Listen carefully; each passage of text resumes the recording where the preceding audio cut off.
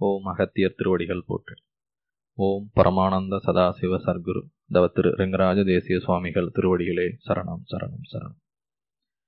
நமக்கெல்லாம் தாயாகவும் தந்தையாகவும் அருட்குருவாகவும் கடவுளாகவும் அவதரித்து நம்மை நல்வழிப்படுத்தும் எல்லாம் வல்ல ஓங்கார குடில் கடவுள் பொற்பாதம் அணிந்து வணங்கி வேண்டுகின்றோம். எல்லாம் அல்ல ஓங்கார குடில் கடவுள் இந்த புண்ணிய பூமியை உருவாக்கி கோடிக்கணக்கான மக்களுக்கு பசியாற்றி வைத்திருக்கின்றார்கள். அன்னதானத்தின் பெருமையை சொன்ன ஒரே கடவுள் ஓங்கார குடில் கடவுள். எந்த செயலை செய்வதற்கு முன்பும் அன்னதானம் அவசியம் செய்ய வேண்டும்.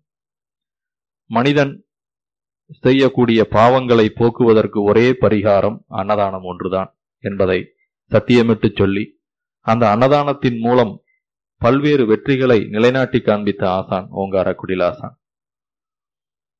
ஓங்கார குடில் கடவுள் இந்த புண்ணிய பூமியில் அன்னதானம் மட்டுமல்ல, தாகத்திற்கு தண்ணீர் 25,000 குடும்பங்களுக்கு தினசரி லாரிகள் மூலமாகவும் டிராக்டர்கள் மூலமாகவும் மக்களுக்கு வழங்கி வந்து கொண்டிருக்கின்றார்கள்.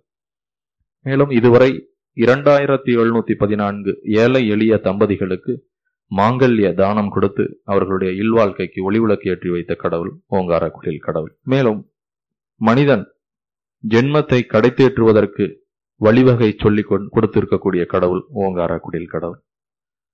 பல்வேறு பகுதிகளிலிருந்து ஆசானிடம் ஜென்மத்தை கடைத்தேற்ற வழி பல்வேறு குருமார்களிடம் சென்று அல்லல் பட்டு தன்னுடைய பொருளை இழந்து குடும்பத்தை இழந்து பல்வேறு வகைகளாக இன்னல்களை எதிர்கொண்டு என்ன செய்வோம் என்று தெரியாது தற்கொலை என்ற ஒரு கொடும் முயற்சிக்கு சென்று அதிலிருந்து விடுபட்டவர்கள் ஏராளம்.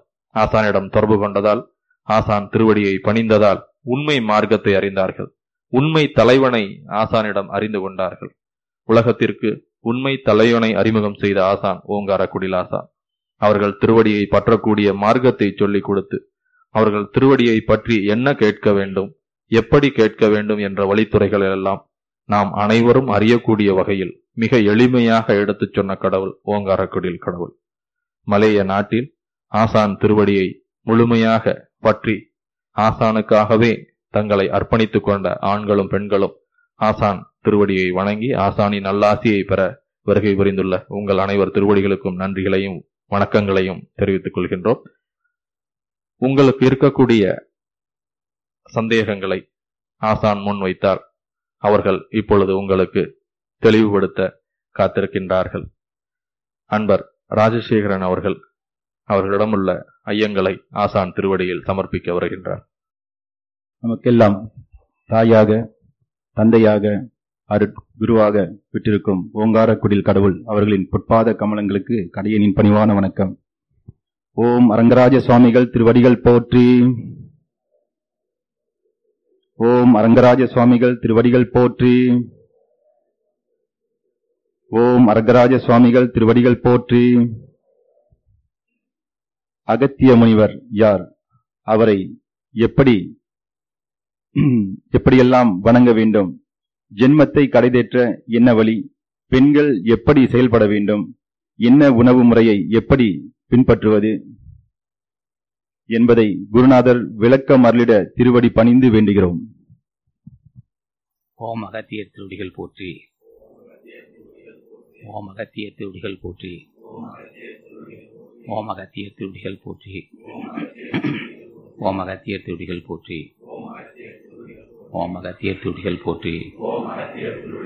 ஓம் அகத்தியர் திருவடிகள் போற்றி. ஓம் அகத்தியர் திருவடிகள் போற்றி. ஓம் அகத்தியர் திருவடிகள் போற்றி. அன்புள்ள பெரியோர்களே, தாய்மார்களே, வணக்கம். அன்பர் ராஜசேகரன் அவர்கள் அகத்தியன் யார் ஒரு கேள்வி. அடுத்து ஜென்மத்தை கடைத்தேற்றுவதற்குரிய மார்க்கம் என்ன? அடுத்து உணவு முறை, எந்த உணவு மேற்கொள்ள வேண்டும், பெண்கள் எப்படி நடந்து கொள்ள வேண்டும் என்று கேட்டார். அகத்திய பெருமான் முதுபெரு ஞானி. அவர் ஞானம் அடைவதற்கு என்ன செய்தார்? அவர் முதுபெரு ஞானி. அகத்தி யாருன்னு தெரியும், அவர் கொள்கை என்ன, அவர் யாருன்னு தெரிந்து கொள்ள வேண்டும். மிகப்பெரிய தவசி அவர்கள். அவர் சொல்லும்போது மஸ்தான் சொல்லுவார், தேவரீர் திருவடிக்கு ஆளாகவும் அட்டமா சித்தி தந்தருள் புரியவும், சித்தர்கணமெல்லாம் எனக்கருள் இறங்கவும் சித்தமை தருள் புரியவும், பாவி அடியேன் செய்த பாவங்கள் எல்லாம் பறந்தோடு அருள் புரியவும், பக்குவம் அறிந்தென்னை பக்குவ விசேடனாய் பண்ணி வைத்து அருள் புரியவும், நாவுட்டு உரைக்கோ நான் ஜோதி நயனத்தோடு நடனமிட அருள் புரியவும், நம்பினே நையனே நட்டாட்டில் என் கைகள் நழுவிடாத அருள் புரியவும், மாவேகமாகவே தவராஜ சிங்கமே வரவேண்டும் என்ற நெருகே மாங்குணம் குடிவாலும் எண்ணகத்தி சென்னை மௌன தேசியனான்னு சொன்னார் மஸ்தான் சொல்லும்போது. மிகப்பெரிய தவசி, மா தவசி அவர். தவம் என்றால் என்ன, அவர் எப்படி அவர் முன்னேறினார்? முதல் அடிப்படை எடுத்துக்கிட்டார். சுப்பிரமணியர் பூஜை செய்தார். அசான் ஞான பண்டிதன் உலக குரு, அவர்தான் இந்த துறைக்கு தலைவன். ஞானம் என்றால் சுப்பிரமணியர், சுப்பிரமணியர் ஞானம். ஞானம் என்பது என்ன? உடம்பை பற்றி அறிதல். உடம்பை பற்றி அறிகிறவர் நிச்சயம் உயிரை பற்றி அறிவார். உயிரை பற்றி அறிகின்றவர் நிச்சயம் இயற்கை கடவுளை பற்றி அறிவார். அது தன்னை பற்றி அறிவதே ஞானமாகும். ஆக முதுபெரு ஞானி ஆசான் சுப்பிரமணியரை அகத்தீசன் என்ன வணங்கினார்? ஞான பண்டிதா, சர்க்குருநாதா, அடியேன் என்னை உணர வேண்டும், என்னிடக்கு பலகீனங்களை நான் தெரிந்து கொள்ள வேண்டும், நீ அருள் செய்வேன்னு கேட்டார். அப்ப என்னிடம் இருக்க குற்ற குறைகளை நான் உணர்த்தினால்தான் நான் தெளிவடைய முடியும். நான் ஜென்மத்தை கடைத்தேற்று விரும்புகிறேன், ஆனால் அதுக்குரிய அறிவும் பரிபக்குவம் இது அருளை வேண்டும். வேண்டுகோள் நியாயமான வேண்டுகோள். நான் என்னை அறிய வேண்டும். என்னை அறிந்த பின் நான் எப்படி நடந்து கொள்ள வேண்டும்? அடியேன் ஜென்மத்தை கடைத்தேற்ற வேண்டும். நீர் பெற்ற அந்த பெரும் பெயரை அடியேன் பெற வேண்டும். சுப்பிரமணியர் பேறு பெற்றார், மரணமிடா பெருவாள் பெற்றார். எக்காலமும் எந்த காலத்திலும் பல கோடி யுகங்கள் வாழக்கூடிய வாய்ப்பை ஆசான் சுப்பிரமணியர் பெற்றார். யானும் அந்த வாய்ப்பை பெற வேண்டும். அதுக்குரிய அறிவும் பரிபக்குவம் தர வேண்டும். அப்ப ஜென்மத்தை கடைத்தேற்றுவது என்பதே மரணமிலா பெருவாழ்வு தான். இப்ப மரணமிலா பெருவாழ்வு மனிதனுக்கு இருந்த போதிலும் அது யாரை கேட்பது, எப்படி கேட்பது என்பது தெரிந்து கொள்ள வேண்டும். அப்ப ஆசான் சுப்பிரமணியரை அகத்தியர் கேட்கிறார். அகத்தியர் யாருன்னு தெரிந்து கொண்டோம் அல்லவா? நம்மை போல் பிறந்தவர் தான். சாதாரண நம்மை போல் பிறந்து இந்த நாட்டில் பிறந்து வடநாட்டுக்கு இருந்தார். வடநாட்டில் சில குருமாரி தேடி அடைந்தது திருப்பிறகு தமிழ்நாட்டுக்கு வந்து விட்டார். அவர் எந்த ஊரில் பிறந்தார், எந்த நாட்டில் என்பது நமக்கு தெரியாது. ஆனாலும் அவரை பற்றி தெரிந்து கொள்வதற்கு ஒரு வாய்ப்பு இருக்கு. மிகப்பெரிய ஞானி என்றும் மிகப்பெரிய அருந்தவ முனிவன் என்று சொல்வார்கள். அருமையான தவம் செய்தவர். அப்ப சுப்பிரமணியரை வணங்குவதற்கு மிக வல்லவர் அவர். ஆனால் கேட்க வேண்டிய முறையோடு கேட்டார். அடியேன் ஜென்மத்தை கிடைத்தேற்று உண்மையா, அதுக்கு அவருடைய அறிவும் பரிபக்குவம் தர வேண்டும். நான் முன் செய்த இணைகளை பற்றி எனக்கு உணர்த்த வேண்டும். அடியேன் பாவியாக இருக்க வேண்டும். அதுக்கு நீதான் அருள் செய்ய வேண்டும். அப்ப என்னிட்ட குணக்கெடுக்களை நான் உணர வேண்டும் சொன்னார். அப்ப ஆசான் சொன்னார், சுப்பிரமணியர் உணர்த்தினார். மனிதனை நரகத்தை தள்ளுவது பொறாமை உணர்வு, பொறாமை, பேராசை, கோபம், கடும் சொற்கள். இது மனிதனை பாவியாக்குனார். அதுக்குரிய அறிவு ஆசான் சுப்பிரமணியர் கேட்கும் போது அதுக்குரிய அறிவை நானே தருகிறேன். அவர் சொன்னார், என்ன பொறாமை இருக்கா இல்லையா என்பது எனக்கு தெரியவில்லை, எனக்கு உணர்த்த வேண்டும் சொன்னார். அப்போ உணர்த்தினார், ஆசான் உணர்த்தினார். அடுத்து பேராசை, நிலையில்லாத பொருளை கண்டு மயங்குகின்ற மயக்கம் இருக்கிறது, அதிலிருந்து விடுபட வேண்டுகிட்டார். பேராசையும் ஒளிந்தது. தேவையில்லாமல் கோபம் எனக்கு வரும், அது என்னுடைய வளர்ச்சியை கெடுத்து விடும், இரண்டாவது பாவியாக்கும், அதிலிருந்து விடுபட வேண்டும் கேட்டார். அதுக்கும் அருள் செய்தார். அடுத்து பிறகு நான் புண்பட பேசுகிறேன், அதிலிருந்து விடுபட வேண்டும் கேட்டார். அதுவும் அருள் செய்தார். முதல் ஆசான் தயவால் கொனைக்கேடுகள் நீங்கிவிட்டது. நரகத்தை தள்ளுவது இந்த 4 குற்றம். அழுக்கார், அவா, வெகுளி, என்ன சொல். அழுக்கார் என்பது பொறாமை, அவா என்பது ஆசை, சினம் என்பது கோபம், என்ன சொல் என்பது துன்பம். இது பிறர் மனம் புண்பட பேசுது. அழுக்கார், அவா, வெகுளி என்பது கோபம், அது சினம் என்று சொல்லலாம். இந்த 4 குற்றங்கள் மனிதனிடம் இருக்கும். இந்த குற்றங்கள் நீங்குவதற்கு நாம் என்னதான் முயற்சித்தால் முடியாது. அப்ப பக்தி செலுத்த வேண்டும். அப்ப ஆசான் அகத்தீசன் திருவடியை பூஜித்து என்னிடம் இந்த உள்ள குணக்கேடுகளை உணர்த்தவும் அதை நீக்கவும் நீ அருள் செய்யணும் கேட்கணும். தொடர்ந்து கேட்டு வரணும். தொடர்ந்து கேட்டு வந்தால் அருள் செய்வார். ஆக இந்த துறையே வேண்டுகோள் தான் முக்கியம். ஆசான் என்னன்னு கேட்க வேண்டும். இன்னும் மனது சமைப்படலையா, இன்னும் நான் புலால் உண்டுகிட்டு இருக்கேன், புலால் உண்ட போல புலால் என்பது மட்டன், ஆட்டுக்கறி, கோழிக்கறி, இது மாதிரி சாப்பிடும், மீன் இதெல்லாம் சாப்பிடும்போது அது ஒரு உயிரை கொண்டு சாப்பிடுகிறேன். அந்த பழக்கத்திலிருந்து விடுபட முடியல ஐயா, நீ தான் எனக்கு அருள் செய்யு கேட்டார் அகத்தியர். அவர் கேட்கும்போது அதுக்கு அருள் செய்தார். ஆக புலால் உண்ணுகின்ற மக்கள், அவர் புலால் இப்போ ஒரு உயிரை கொண்டு உண்ணுகின்ற செய்தி அதெல்லாம் ரொம்ப பேசாதுன்றார். அப்போ புலால் உண்ணுகின்ற மக்களுக்கு இறை அருள் பெறுவதற்கு தடைப்படும். அப்போ இது அப்படி புலால் உண்ணுகின்ற மக்களுக்கு வேற அருளே கிடையாதா என்று கேட்கும்போது அது உண்டு. இப்போ புலால் உண்ணுகின்ற மக்கள் என்ன செய்ய வேண்டும்? என்ன பாவம் செய்தனோ தெரியவில்லை, இந்த கொடிய பழக்கத்துக்கு ஆட்பட்டு விட்டேன், அதிலிருந்து விடுபட அருள் செய்ய வேண்டும் என்று கேட்க வேண்டும். தொடர்ந்து கேட்டு வந்தால் அந்த உணவு கசந்து விடும்.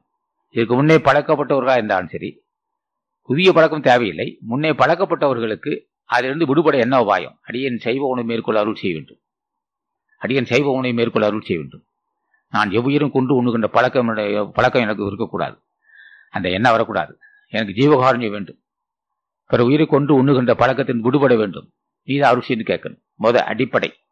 ஒருவன் ஜென்மத்தை கிடைத்தேற்ற விரும்புகிறவன் மற்ற உயிருக்கு இடையூறு செய்யக்கூடாது. நம்மை போல்தான் மற்ற உயிரும் வாழ நினைக்கும். ஆகவே மற்ற உயிரை கொண்டு அந்த உடம்பை உண்ணுவது குற்றம் என்று உணர்த்துவதற்கு ஆசான் அகத்தீசன் அருள் செய்ய வேண்டும். அது வேண்டுகோளால் தான் முடியும். இயல்பாகவே சுத்த சைவமாக இருப்பவர்களுக்கு பேச்சில்லை. அசைவம் உள்ளவர்கள், அசைவ உணவு உண்ணுகின்ற மக்கள், மட்டன் சாப்பிடுகின்ற மக்களுக்கு வேண்டுகோள், இருந்து விடுபட வேண்டும், இருந்து விடுபட வேண்டும், நீ தான் அருள் செய்யணும்னு கேட்கலாம். சாப்பிட்டுக்கிட்டே கேட்கலாம். சாப்பிட தட்டில் வச்சுக்கிட்டே, என்ன ஐயா நான் பாவம் செஞ்சேன், இந்த பக்கத்து இருந்தனால விடுபட முடியலையா, நான் என்னையா செஞ்சேன், என்னை பாவியாக்கும் போல இருக்கு. ஒரு உயிரை என்ன முன்னிலேயே ஒரு உயிர் கோழிய கொதிக்கக்கூடிய நீர்ல நினைக்கிறான். அப்படியே அது கொஞ்சம் கூட கருணை இல்லாது, கொஞ்சம் கூட அதை பார்க்கிறேன் நான். ஆனாலும் ஒரு உயிரை கோழியை சுடுத்தில கொதிக்கக்கூடியதெல்லாம் அப்படியே நினைச்சு எடுக்கிறான். என் முன்னாடியே நினைச்சா எனக்கு கொடுக்குறான். அதை கண்டு என்னால் பாவம் என்று உணர முடியவில்லை. என்ன செய்து என்ன அந்த கொடுமை? இப்படி இருந்தால் என்னுடைய மனம் எப்படி மென்மையாகும்? ஆகவே அதிலிருந்து விடுபட வேண்டும். ஒரு உயிரை கொண்டு உண்ணுகின்ற பழக்கத்திலிருந்து விடுபட வேண்டும். இது புலால் உண்ணுகின்ற மக்கள் ஆசானி கேட்கிறது. புலால் உண்ணாத மக்கள் பிரச்சனை இல்லை, அது அவர்கள் பழக்க தோஷம். ஆக புலால் உண்ணுகின்ற மக்கள் இப்படி வேண்டுகோள் வைக்க வேண்டும். அது அப்பதான் விடுபட முடியும், அப்பதான் ஜீவகாருண்யம் வரும். அப்ப ஜீவகாருண்யம் வருவதற்கு என்ன உபாயம்னா, திருவள்ளுவர் துணை இல்லாமல் ஒரு ஜீவகாருண்யம் வராது. நானே உண்டவன். நான் கிட்டத்தட்ட 20-30 வயசு வரலும் நான் புலால் உண்டிருக்கிறேன். எனக்கு தெரியாதப்போ அம்மா என்ன செய்ய, உயிர் மீனை கொண்டு வந்து அது கழுத்து அறுக்கும், அது துள்ளும், கோடி அறுக்கும், அது துள்ளும், என்னால் உணர முடியல. அப்போ இது மாதிரி ரோட்டில் போகும்போது ஒரு கசா கொடையிலெல்லாம் அது மட்டன் கடையில் என்ன செய்வோம், ஆட்டை போட்டு அறுப்பான், எனக்கு உணர முடியாது. அப்போ ஆசான அது கோடி அறுக்கிறது, மீன் உயிரோடு கொண்டு வருவாங்க. அதை போய் அது மேலே இருக்க அந்த சிலாப்பெல்லாம் உயிரோட தேய்ப்பாங்க. கெளுத்தி மீன் ஒன்று இருக்கு, அதுக்கு முள் இருக்கும், அது அப்படியே உயிரோட அறுப்பான், கழுத்தை அறுப்போம். அது அறுக்கும்போது என்னால் உணர முடியல. ஐயோ பாவம், ஒரு உயிர் மீன் அறுக்கிறான், அது துடிக்குது, கோடி அறுக்கிறான், ஒரு கோடி அறுக்கிறான், மீன் உயிரோட தோட்டுக்கிட்ட அந்த மேலே இருக்க சொரன்றான், உணர முடியல. நம்மால் என்ன பாவம் செய்தமோ தெரியும், அது நான் உணர முடியல. அப்போ ஆசான கேட்டேன், ஐயா ஜென்மத்தை கடை தேர்வுன்னு சொன்னபோது அவர் சிரிச்சார். இன்னும் இந்த பண்பே இல்லையாப்பா, ஒரு உயிரை துன்பப்படும் போது உணர்கின்ற அறிவு எனக்கு வரவில்லையே, நீ எப்படியா முன்னேற போனாய்? நான் முன்னேற முடியாது, அதானே தெரிஞ்சுதான் ஒன்று கேட்கிறேன். அது மாதிரி உயிரை கொலை செய்யும், அது மாதிரி உயிரை கொல்லும் போது அதை கண்டு இறக்க சிந்தை எனக்கு இல்லையே, அதுக்கு நீ தானே எனக்கு அருள், அதுக்கு தான் உன் திருவடியப்பட்டேன், எனக்கு தான் இல்லை தெரிஞ்சுக்கிட்டேன் ஐயா. அந்த மாதிரி மனசு எனக்கு வரல, அந்த மாதிரி மனசு இல்லை எனக்கு. ஐயோ இப்படி கொடுமை செய்யறானே நினைக்கிற அளவுக்கு எனக்கு இல்லை. அந்த மனசு எனக்கு வந்தாதானே நான் கடவுள் ஜென்மத்தை கடத்திட்ட முடியும், அதுக்கு நீ தான் அருள்சின்னு கேட்டேன். அப்போ ஆசானை கேட்கும்போது உணர்த்தினார். பிற உயிர்கள் படுகின்ற துன்பத்தை உணர்த்துகின்ற அறிவு ஒன்று வேண்டுகோளால் தான் முடியும். அப்போ புலால் உண்ணுகின்ற பழக்கத்தை விடுபட வேண்டும், வேற வழியே இல்லை. ஜென்மத்தை கிடைத்தேற்ற விரும்புபவர்கள் நிச்சயம் உயிர் கொலை செய்து உண்ணக்கூடாது. உண்டால் ஜீவகாணி இருக்கவே முடியாது. அவர் முன்னாடி ஒரு கோழியே வெந்நீரில் அப்படியே கொதிக்கக்கூடிய வெந்நீரில் அப்படியே நினைக்கும். ஐயோ தான் உடம்பு அப்படியே நடுங்கணும், ஐயோ என்ன கொடுமை என்ன கொடுமை என்று எண்ணுகின்ற பக்குவம் நம் அறிவோக்கு எட்டாது. ஏன் எட்டாதுன்னா, நம்ம பாரம்பரியத்தை அப்படி இருந்தால், நம்ம பாரம்பரிய சைவ குடும்பத்தார் இருந்தால் அந்த உணர்வு வரும். இல்லை என்றால் அந்த உணர்வை வரவழைக்க வேண்டும். அது ஆசான் திருவுருளால் தான் முடியும். அந்த உணர்வு எனக்கு வேண்டும், ஜீவகாரணியம் வேண்டும், ஜீவகாரணியம் வேண்டும், ஜீவ என்ன அந்த ஒரு பக்குவம் எனக்கு வேண்டும், அந்த பக்குவத்தை நீ தரவேன்னு கேட்கணும். கேட்டா அந்த பழக்கத்தை விடுபடலாம். நிச்சயம் இது அது இல்லைன்னா நிச்சயம் நீங்க என்னதான் நம்ம ஜென்மத்தை கடைசி நினைச்சிட்டு இருப்போம், நினைச்சுக்கிட்டே இருக்க வேண்டியதான். அது எப்போ தெரியும்? பல உயிர்களை கொண்டு உண்ணுகின்ற மக்களுடைய நிலைமை அந்திய காலத்தில் பல ஆண்டுகள் கட்டில் கடந்து நோய்வாய்ப்படுகின்ற சூழ்நிலை உருவாகும். அப்ப உயிரை கொள்ளாது, அப்ப இயற்கை உணவு, கீரை வகைகள், தானியங்கள், காய்கறிகள், இது மாதிரி இதுவெல்லாம் சைவ உணவு. இது சாப்பிட மக்களுக்கு அப்படி துன்பம் இருக்காது. அவர்களுக்கு சில துன்பம் இருக்குமே, அவர்களுக்கு ஏன் அப்ப சைவ உணவு சாப்பிட்டானே ஏன் இப்படி நோய்வாய்ப்பட்டிருக்கா? என்ன கேள்வி? இதுக்கு என்ன பதில்னா, பிற உயிர்கள் பேராசை காரணமாக, காமத்தின் காரணமாக, பொறாமை காரணமாக, அளவடந்த கோபத்தின் காரணமாக, பிற மனசை புண்படுத்திய காரணமாக அவன் சைவத்தை கடைபிடித்தாலும் நரகத்துக்கு போகிறான். அப்போ சைவமா சைவத்தை ஒன்று சாப்பிட்டவனுக்கு நரகமா? ஆனா உணவில் சைவம் இருந்ததை உள்ளத்தில் சைவம் இல்லை. அவனுக்கு உணவில் சைவம் இருந்தது, ஆனா உள்ளத்தில் சைவம் இல்லை. என்ன காரணம்? பொருள் பற்று, பொருள் வெறி. பொருள் மீது உள்ள பற்றின் காரணமா தவறு செய்து விட்டேன். அடுத்து காமத்தின் காரணமா பல பெண்களை கெடுத்து விட்டேன். பாவி, இதுக்கு யாரா காரணம்? பொல்லாத காமத்தாலும், பொருள் வெறியாலும், அளவடது சினத்தாலும், பொறாமையாலும், பேராசையாலும், பிற மனம் புண்பட பேசுவதாலும் பேசுகிற மக்கள் சைவத்தை கடைபிடித்தாலும் மட்டும் என்ன ஆகணும்? அப்போ உணவில் செய்வோம், உள்ளத்தில் செய்வோம், இரண்டிலும் சைவம் இருக்க வேண்டும். அப்ப ஆசானை கேட்க வேண்டும், உணவில் சைவத்தை கடைபிடித்து விட்டேன் திருவுருள் கடாச்சத்தால், ஆனா உள்ளம் செய்வம் இல்லையே. செய்வம் என்பது என்ன? கொனைக்கேட்டு அற்று இருப்பது செய்வம். அது நம்ம அறிவாளி நமது அறிவு கட்டுமோ? எட்டாது. ஆசானை கேட்க வேண்டும், இந்த கொனைக்கேடுகள் என்னை விட்டு நீங்க வேண்டும். நான் எதையும் கண்டு பொறாமைப்படாத இருக்க வேண்டும். பொறாமை என்பது என்ன? ஒருத்தன் அழகா ஒரு சிறந்து பேசினால் இனம் புரியாத ஒரு பொறாமை உணர்ச்சி வரும். ஏன்னா அவன் அழகா அவன் ஒரு செல்வன், ஒவ்வொரு அர்த்தனுக்கு செல்வன்ல பெருக்கி இருக்கும். அவன் காடியில போயிட்டு உயர்ந்த காடியில போயிட்டு இருப்பான். அவனை கண்டு பொறாமப்படுவான். ஏன் மனமே, அவன் போறான், உனக்கு ஏன்? அவன் செல்வத்தில் இருக்கான், பகலாவில் இருக்கான், வீடு கட்டியிருக்கான், நல்ல அழகுள்ள மனைவி, அன்புள்ள பிள்ளைகள், அவன் நல்ல ஒரு பார்த்தா அவன் புண்ணியம் செஞ்சிருக்கான், போறான், ஏன் நீ போட்டு சிந்திக்கிற அப்படின்னு சொல்லணும். அந்த உணர்வுகள் ஆசான் தர வேண்டும். பொறாமை இல்லாது இருக்க நீ அருள் செய்ய வேண்டும். நான் செய்வனாக வேண்டும், உள்ளத்தில் செய்வனாக வேண்டும். உன் திருவருள் கடாச்சத்தால் உணவில் சைவமாகிவிட்டேன், என் உள்ளம் இன்னும் சைவமாகவில்லை. உணவும் உள்ளமும் சைவமானால் ஜென்மத்தை கடைத்தெற்ற அதுவே படிக்கட்டாகும்.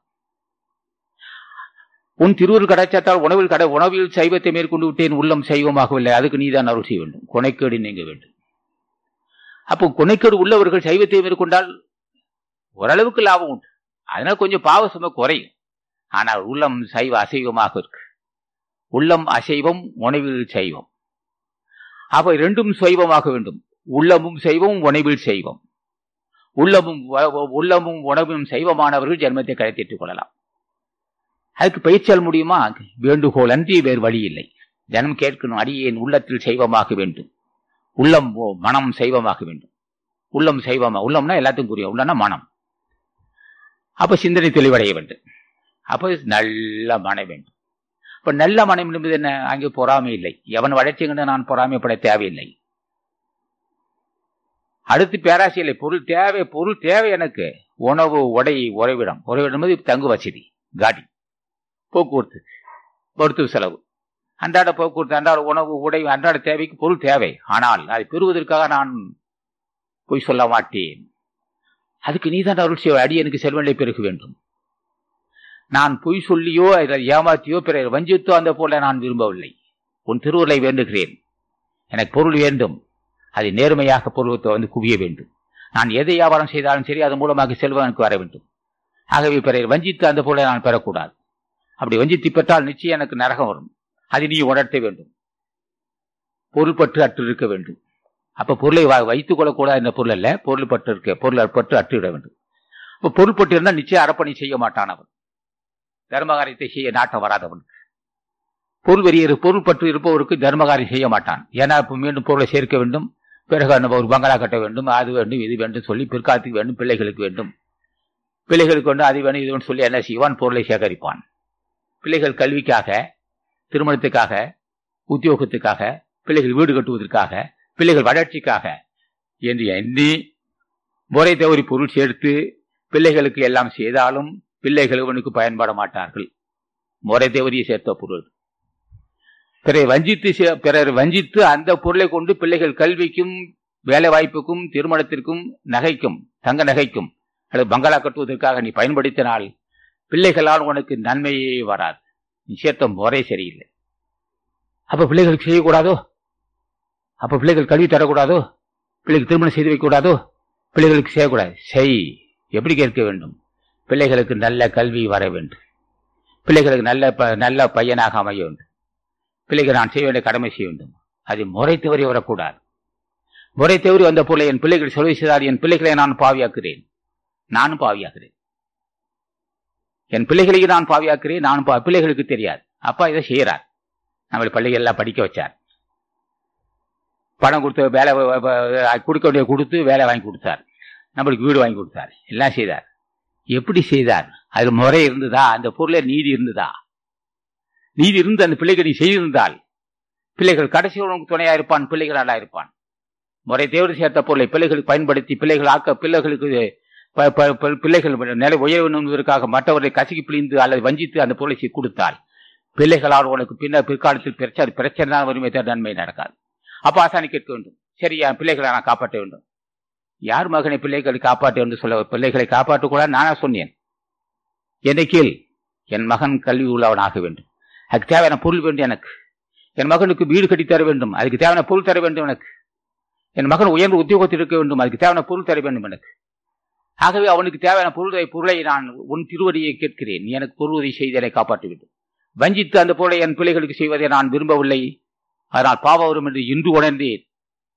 இந்த தேதி 7/5/2004 அன்று உணர்ந்து கொண்டேன். நான் என் பிள்ளைகளை காப்பாற்றுவதற்காக பொருளை முறை தவறி சேர்த்தால் அது என்னையும் சொல்லும் என் பிள்ளைகளை சேரும் என்பது எனக்கு இன்றுதான் தெரிந்து கொண்டேன்.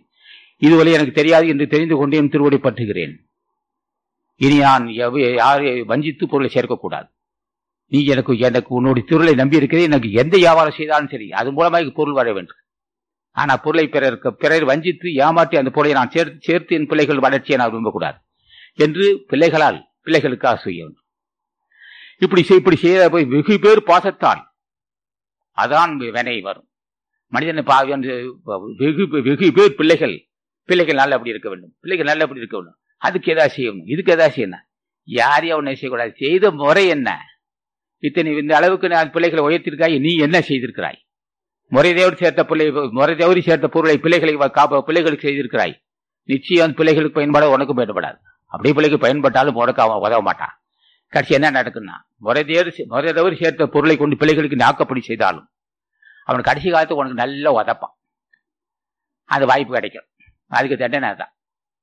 ஆசானி கேட்கிற அப்ப தினம் பூஜை செய்யும் போது உணர்த்த வேண்டும், எனக்கு எது நன்மை எது தீமை எனக்கு தெரியவில்லை, எது பாவம் எது புண்ணியம் எனக்கு தெரியவில்லை. உணர்த்தி நான் உணர்வேன், இல்லைன்னா நரகத்து போனேன். சரி, பாசத்தால் வந்த தோஷம் வெகு பேர் 95% மக்கள் வந்த பாசத்தில் அகப்பட்டு அதன் மூலம் முறை தவறி பொருள் சேர்த்து பிள்ளைகளையும் பாவியாக்கி தானும் பாவியாவான். மனைவி சில பேர் பெண்கள் என்ன செய்வார், நகை மீது ஆசை மிகுதியாக இருக்கும், ஆடம்பர வாழ்க்கை விரும்புவாள் மனைவி. அவளை நிறைவு செய்வதற்காக முறை தவறி பொருள் சேர்ப்பான். மனைவியால் வருகின்ற பாவம், பிள்ளைகளால் வருகின்ற பாவம், தன்னாலேயே வருகின்ற பாவம். தன்னால் எப்படி வருகின்ற பாவம்? உணவில் அசைவ உணவு, சிந்தனை தெளிவில்லை. அப்ப பிள்ளைகளால் வந்த பாவம், மனைவியால் வந்த பாவம், தன்னால் வந்த பாவம். தன்னால் இப்படி பாவம் பேசுவது கடுமையா பேசுவோம், கொஞ்சம் கூட கருணையே இருக்காது. எப்ப பார்த்தாலும் கடுப்பா பேசுவான். என்னடா இப்ப எந்த உலகத்தை ஆள போறேன், ஏன் இப்படி கடுமையா பேசுற? ஏன் மனமே ஏன் இப்படி கடுமையா பேசி பாவத்தை சுமக்குற? கர்மம். எப்பா என்னால் பேச முடியலையா, நான் இனிமே பேசி நினைக்கிறேன், என்ன பாவம் செஞ்சது தெரியல, எப்ப பார்த்தாலும் கடுமையா பேசி தொலைக்கிறேன். ஏதாவது வழி உபாயம் இருக்கானா? பயப்படாத மகனே, முன் செய்த வினைதானாப்பா இந்த கொனை கேட்டுன. முன் செய்த வினையை தீர்ப்பதானையா உன் திருவடியை வந்திருக்கிறேன். முன் செய்த வினை தீர்த்ததானே நான் ஜென்மத்தை கிடைத்த உன் திரும்பதிக்கு வந்திருக்கிறேன். முன் செய்த வினைன்னு சொல்றேன், நான் உண்மைதான். எனக்கு உணர்த்தணும்.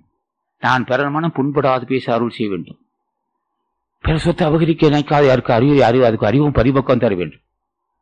நான் பொறாமைப்படாதனா இருக்க வேண்டும், பேராசையில்லாதனா இருக்க வேண்டும். உன் ஆசி பெற வேண்டும், உன் திருவடியை தான் பூஜை செய்த வேண்டும். எந்தெந்த வகையை நான் எந்தெந்த வகையில் ஜென்மத்தை கடைத்திட்ட தடையா இருக்கோ எனக்கு உணர்த்தினால் அன்றி நான் உணர முடியாது. அதுக்கு நீதான் அருள் செய்யணும்னு கேட்கணும். வெகு பேர் வட்டி போடுறது பிள்ளைகளால் தான். பிள்ளைகளாலேயே வெகு பேர் பிள்ளைகளை காப்பாற்ற வேணும், பிள்ளைகளை உயர்த்த வேணும்னு சொல்லியே நரகத்துக்கு போவான். அவனுக்கே தெரியாம நரகத்துக்கு போவான். அடுத்து மனைவியை நிறைவுபடுத்துவான். அது கொஞ்சம் ஆடம்பர பெருவில இருந்து அவ தான் போட்டு நசிக்க அது இது வேண்டவன் சொல்லி அது வேணும் இது வேணும் ஆடம்பர வாழ்வு, ஆடம்பர வாழ்க்கை, ஆடம்பரத்தை விரும்ப மனைவியா இருந்தா இன்னும் நரகம் வந்து இவனே இருப்பான். இன்னும் அது அவர்களால் இருக்கட்டும், இவனே ஆடம்பர வாழ்க்கையை விரும்புவான். எந்த அளவுக்கு வருவாய் வந்துள்ளது அது கேட்டார் போல் செலவு செய்வனுக்கு வரைவு அவனுக்கு தெரியாது. வருவாய்க்கு மீறி செலவு செய்வான், கடன் வாங்குவான், பொய் சொல்லுவான். ஆசானி கேட்க வேண்டும், நான் வருவாய்க்கு உட்பட்டு செலவு செய்யக்கூடிய அறிவு எனக்கு இல்லை என்பது எனக்கு இல்லையா? என்ன பாவம் செய்யறதில்லை, எனக்கு வருவாய்க்கு உட்பட்டு மற்றவன் மதிக்க வேண்டும் என்பதற்காக ஆடம்பர வாழ்க்கையை மேற்கொண்டிருக்கிறேன். மற்றவன் மதிக்கிறான் மதிக்கவில்லை எனக்கு அவசியம். நீ என்னை மதிக்க வேண்டும், நீ என்னை நல்லவன் என்று சொல்ல வேண்டுமே தவிர மற்றவன் என்னை பாராட்ட வேண்டிய அவசியம் இல்லை எனக்கு. நீ என்னை நல்லவன் என்று சொன்னால் போதும், நான் தப்பித்துக் கொள்வேன். ஜென்மத்தை கட்டைத்தட்ட நீ என்னை நல்லவன் சொல்ல வேண்டும், மற்றவனை பாராட்ட வேண்டிய அவசியம் இல்லை. அவன் இன்று இருப்பான், நாளை இறந்து போவான். நீ என்றும் இருப்பவன் நீ. ஆகவே எனக்கு உணர்த்த வேண்டும். ஆகவே நான் ஆடம்பர வாழ்வை விரும்புகிறேன், மற்றவன் மதிக்க வேண்டும் என்பதற்காக ஆடம்பர வாழ்வை விரும்புகிறேன். மற்றவன் காடி உயர்ந்த காடியா இருந்தால் உயர்ந்த கார் தான் மற்றவன் மதிப்பான். மதிக்காட்டி போறான், மதிச்சா என்ன மதிக்காட்டி என்ன அப்படின்னு ஒரு இதயத்தை வந்து சொல்லணும். அதுக்கு திருவள்ளுவர் துணை இருக்கணும். நம்ம இந்த வீட்டுல இருந்தா மற்றவன் 4 பேர் மதிக்க மாட்டான். அவன் எந்த வீட்டை இருந்தா அவன் மதிச்சு என்னடா செய்ய போறான்? உன்னை ஆசான் மதிக்கணும் அல்லவா? பக்கத்து வீட்டுக்காரன் உன்னை என்ன செய்ய போறான்? அவன் இந்த இருப்பா நாளை சாக போறான். நீ அவன் மதிக்க வேண்டும், இவன் மதிக்க வேண்டும் என்பதற்காக ஆடம்பர வீடை கட்ட வேண்டும், அதுக்காக பொய் சொல்ல வேண்டும் என்ற அர்த்தம் அவசியம் இல்லை. ஓரளவு குடும்பம் வேணும், ஒரு மனிதனுக்கு ஒரு குடியிருக்க வீடு வேண்டும். அதை மற்றவன் மதிப்பது போல் வீடு கட்ட வேண்டும், மற்றவன் மதிப்பது போல் காடி வாங்க வேண்டும், மற்றவன் மதிப்பது போல் ஆடைகள் இருக்க வேண்டும், மற்றவன் மதிப்பது போல் நகைகள் இருக்க வேண்டானே, தேவையில்லை.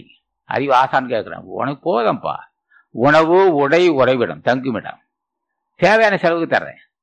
இது எப்போ உணர்னா, என்னிடம் நான் முன்னே சொல்லியிருக்கேன், பிள்ளைகளால் பாவியானேன், மனைவியால் பாவியானேன். இப்போது நான் என்னுடைய செயலால் நான் பாவியாகிறேன், என்னுடைய கொனை கேட்டால் நான் பாவிக்கிறேன். ஆக இந்த கொனைக்கேட்டு இருந்து விடுபட வேண்டும் என்றால் உன் தீர்வுகள் தான் வேண்டும். ஜென்மத்தை கடைத்தேட்ட எப்படி என்று நண்பர் ராஜேஸ்வரன் கேட்டார். ஜென்மத்தை கடைத்தேட்ட இருப்பது பூரா இந்த தடைகள், ஆடம்பர வாழ்வு, தேவையில்லாத கற்பனைகள். நாளைக்கு நாம் இருப்போமா இருக்கோம் தெரியாது. ஆக உடம்பை பற்றி அவன் வாழ்வை பற்றி தெரிந்து கொள்ள வேண்டும். ஜென்மத்தை கடைத்தேற்றுக்கொள்ளவன் போது அவனுக்கு என்ன செய்யணும்னா, ஜென்மத்தை கடைத்தேற்றுக்கொள்ள விரும்புகிறவர்கள் அடிக்கடி மருத்துவமனை கிளினிக் போக வேண்டும். நோயாளியை பார்க்க வேண்டும். கை வீங்கி கால் வீங்கி ஒரு பக்கம் ஓட்ட போட்டு தண்ணி போய்கிட்டே இருக்கும், ஒரு பக்கம் புத்துநோய் கூட பெருத்து இருக்கும். சின்ன பிள்ளையா 10 வயசு பிள்ளைக்கே புத்துநோய் வந்திருக்கும். அப்படி எல்லாம் கவனிக்க வேண்டும். ஓஹோ, நிலைமை இருக்கு. ஜென்மத்தை கடைத்தேற்றவன் அஞ்சி வாழ வேண்டும். இப்படி வரக்கூடாது. நமக்கு திடமாக இருக்கிறோம், நிலைமை வரும். பாத்தியா அவன் அந்த உடம்ப பாத்தியா, இவ்வளவு பெரிய கட்டி இருக்கு, இவ்வளவு பெரிய கட்டி வச்சிருக்கான், புத்துநோய் கட்டி வந்திருக்கு. ஒரு பிள்ளை ஒருத்தன் பாரு வயிறு இவ்வளவு பெருசு வீங்கி இருக்கு, ஒருத்தன் கால் இவ்வளவு நீங்கி இருக்கு, ஒருத்தன் காலில் இது மணல் கட்டி தான் விட்டுருக்கான், ஒருத்தன் போட்டு ஓட்ட போட்டு தண்ணி போயிட்டே இருக்குது. ஐயோ கொடுமை, நான் இதுல இருந்து விடுபட வேண்டும். அதுக்கு நீ அருள் செய்யணும். இதுக்கும் நான் ஆசி வேணும் ஐயா. அதை பார்க்கவும் ஐயோ நிலைமை வரக்கூட நினைப்பதற்கும் நான் ஆசி வேணும். நான் அடிக்கடி கிளினிக் பாரு, பெரிய பொது மருத்துவமனை, அரசாங்க மருத்துவமனை தான் இந்த மாதிரி இதெல்லாம் இருக்கிறேன். கை ஒடிந்தவன், கால் ஒடிந்தவன், விபத்துக்குள்ளான போய் பார்க்கணும். விபத்துக்குள்ளான பகுதி ஒரு அரசாங்க மருத்துவமனை இருக்கும். இதோட கால் அப்படின்னு நசுங்கி கிடக்கும், அப்படியே திணறி கிடப்பான். அதை போய் பார்க்கணும். யாருன்னு கேட்டா அவங்க சொந்தக்காரன்னு சொல்லணும். கை கால நசுங்கி இடுப்புக்கு கீழே அப்படியே நசுங்கி கிடக்கும், பிரட்ட முடியாது. அதை பார், அங்கே நோயாளியை பார். எதுக்கு என்ன, நான் ஜென்மத்தை கடைத்தேற்று என்றால் எனக்கு இது படிப்பனையா இருக்கும். கைகால் ஊனமுள்ளவனை பார்க்கிறேன். நான் தெருவில் செல்லும் போது ஊனமுள்ளவன், கலகத்தை தடுமாறி ஒரு கிழவன், அது கிழவன் நடந்து வரும்போது தள்ளாடி கீழே விடுகிறான். அடுத்து ஒருவன் வயசு 25-30 தான் இருக்கும், ஆளுபடியே ஒடுங்கி கிடக்கிறான், நாளுக்கு நாள் ஒடுங்கி இருக்கிறான். என்னடா பழக்கம்னா, போதைக்கு அடிமையாக விட்டான் பாவி. போதைப் பொருளுக்கு அடிமையாகி அப்படியே நலிகின்றான். ஏன் இந்த தண்டனை? அவன் ரகசியம் செய்த பாவி. அவன் போதைப் பொருளுக்கு அடிமையாகி உடம்பால எலும்பு கூடு மாதிரி இருப்பான், அப்படியே தடுமாறுவான். அவன் ஏனென்றால் அவன் மனைவியை மறைமுகமாக கொடுமை செய்த பாவி, மறைமுகமாக பிறரை வஞ்சித்த பாவி. அவனுக்கு போதை பழக்கத்தை கொடுத்து போதைப் பொருள் உண்ணுகின்ற பழக்கத்தை கொடுத்து அவனை நரகத்தை தள்ளியிருப்பார். ஆக போதைப் பொருள் அனுமானவன் இப்படி எல்லாம் அவன் செய்த பாவம் அது. அவனை பார்த்து நம்ம தெளிவடை அவனை விட்டு சொல்லக்கூடாது. ஐயா அப்படிதான் செய்த பாவம்னு சொன்னா அடிப்பான் நம்மள. அவனுக்கு அறிவுரை தேவையில்லை. அவன் பயணத்தில் இருக்கிறான். நான் தான் பயணத்தில் இருக்கிறேன். ஐயா பயணத்தில் இருக்கிற நான் கடைசியில இருக்க எனக்கு அறிவுரை தேவையில்லை. ஆக அவனை பார்க்க வேண்டும். போதைப் பொருளுக்கு அடிமையாக கூடாது, மதுவுக்கு அடிமையாக கூடாது, புலால் கொண்டு பழக்கத்தையும் விடுபட வேண்டும், இனிமையாக பேச கற்றுக்கொள்ள வேண்டும். இனியே கற்றுக்கொள்றது நீ என்ன பெரிய மனுஷன், அவ்வளவு பெரிய மனுஷன் நான் கற்றுக்கொள்றது. கேட்கிற அடியை இனிமையா பேச முடியவில்லை, பேச நினைக்கிறதே நான் என்ன செய்தனோ பாவி, என்ன பாவம் செய்தனோ இனிமையாக பேச முடியவில்லை, பிற மகிழ்மொழி பேச நினைக்கிறேன் என்னால் முடியவில்லை, பேசுகிறேன் மகிழ்மொழி பேசுகிறேன், நன்றாக பேசுகிறேன், ஆனால் உள்ளத்தில் தூய்மை இல்லை. உள்ளத்தில் தூய்மை இல்லாமல் உதட்டளவில் பேசுகின்ற இனிமை பேச்சு நரகத்துக்கு செட்டு செல்லும். அது உள்ளத்தில் தூய்மை இல்லாதவன் பேசுகின்ற இனிய பேச்சு இருந்தான் அவன் வெகு விரைவில் நரகத்துக்கு போவான். உள்ளத்தில் தூய்மை இல்லை, உள்ளத்தில் மாசு உள்ளது, உள்ளத்தில் அழுக்கு, உள்ளே கொனைக்கட்டு இருக்கு, உதட்டில் இனிமையாக பேசுவான். யாரை ஏமாட்டுகிறான் மக, யாரை நீ ஏமாட்டுகிறாய் எவன் கேட்பான். நீ எல்லாரையும் ஏமாற்றலாம், உன் செய்யற நான் பார்த்துக்கிட்டு தான் இருக்கிறேன். நீ என்னென்ன பேசிட்டு இருக்கிற எல்லாம் நான் பார்த்துக்கிட்டு தான் இருக்கேன் தம்பி. யாரவனா பார்க்க மாட்டான், நான் பார்த்துக்கிட்டு இருக்கேன். யார் நீ யாருனா? நான் தான் உன்னை படைத்த கடவுள். நான் உன்னுள்ளே இருந்துகிட்டு இருக்கேன். நான் உன்னுள்ளே இருந்துகிட்டு இருக்க, உன்னை படைச்சிட்டு இருக்கேன். நீ எல்லாத்தையும் ஏமாத்த என்னை ஏமாத்த முடியாது. நான் உள்ளும் புறமாக இருப்பவன். நான் நீ எல்லாம் யாரையா வஞ்சிக்கலாம், என்னை நீ வஞ்சிக்க முடியாது. நான் உள்ள இருந்துகிட்டு தான் இருக்கிறேன். அப்பா எனக்கு தெரியலப்பாண்டா, எப்பா ஒரு குரல் வருதாப்பா என்னை பேசுறான், உன்னை நான் பார்த்துக்கிட்டே இருக்குன்னு சொல்றானே, என்னை பார்க்கறான், நான் ரகசியமா செய்த பாவம்லாம் பார்த்துக்கிட்டு இருக்கானே, யாருக்கும் தெரியாது நினைச்சுக்கிட்டே இருந்தேன், யாருக்கும் தெரியாது நினைச்சுக்கிட்டே யாராவது கொடுமை செய்த, அவன் என் கூடவே இருந்துகிட்டு நீ எல்லாம் பார்த்துக்கிட்டு இருக்கான் தம்பி, நான் பார்த்துக்கிட்டு தான் இருக்கிறேன், நான் பார்த்துக்கிட்டு தான் இருக்கிறேன்னு சொல்றான். அவன் யாரையும் அகத்தீசன்னு கேட்டான். உங்க அப்பா தாண்டா அவன், உடனே என்ன படிச்சவன், உனக்கே புரியாம பார்த்துக்கிட்டே இருக்கான் பாரு. அவனை ஏமாத்த முடியாது. அவன் யாரா இருக்கான்? மனசாட்சியா இருக்கானா? மனசாட்சி எதுரா உனக்கிட்ட? மனசாட்சி ஏது உனக்கு? ஏன் தூய மனசு சொல்லவானா மனசாட்சிக்கு? எதையது மாசுபட்ட இதயத்தில் அவன் எப்படி இருப்பான்னா மாசுபட்டவனாக இருப்பான். நான் அயோக்கியன், கடவுள் எப்படி இருக்கானா? நான் அயோக்கியனாவே இருக்கான். நான் நல்லவன், கடவுள் எனக்கு நல்லவனாவே இருக்கிறான். ஆகவே கடவுள் ஒருத்தனுக்கு நல்லவனா இருக்கா, எனக்கு அயோக்கியனானா? நீ அயோக்கிய, உனக்கு நான் அயோக்கியனா இருக்கான். நல்லவன் ஆசானை கேட்க, அது எல்லாம் இப்படி ஆசானை கேட்க வேண்டும். ஆசானை இப்படி கேட்க வேண்டும். நான் உள்ளும் புறமும் தூய்மையுள்ளவனாக இருக்க நீ அருள் செய்ய வேண்டும். நான் தூய மனசுள்ளவனாக இருக்க வேண்டும். தூய மனம் எதுக்குன்னா அதுதான் ஜென்மத்தை கிடைத்தேற்ற படிக்கட்டுகாகும்.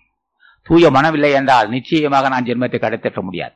அப்ப தூய மனத்தை தடுப்பது கொனைக்கேடு, தூய மனம் இல்லாமல் செய்வது உணைவின் குற்றங்கள், உணைவினால் வரும் கேடுகள். உள்ளம் தூய்மையாகாது. உணவு என்ன கேடுகள்? உயிரை கொண்டு உண்ணுகின்ற பழக்க தோஷம், உணவில் அசைவம், உள்ளமும் அசைவம். அப்ப உணவு நான் புலால் உண்ட பழக்கத்தின் விடுபட நீ எனக்கு அருள் செய்ய வேண்டும். நேற்று வரை இன்று வரை நான் உண்டிருக்கிறேன். 7/5/2004 வரை நான் சாப்பிட்டது உண்மையே. காலையில் உணவு சாப்பிட்டிருக்கிறேன், முட்டையை சுவைத்து சாப்பிட்டிருக்கிறேன். ஆனால் இன்று விடுபட நினைக்கிறேன், என்னால் முடியவில்லை பாவி. நீதான் எனக்கு அருள் செய்ய வேண்டும். அது மேல் இருக்கிற பற்று எனக்கு குறைய வேண்டும். என்ன காரணம்?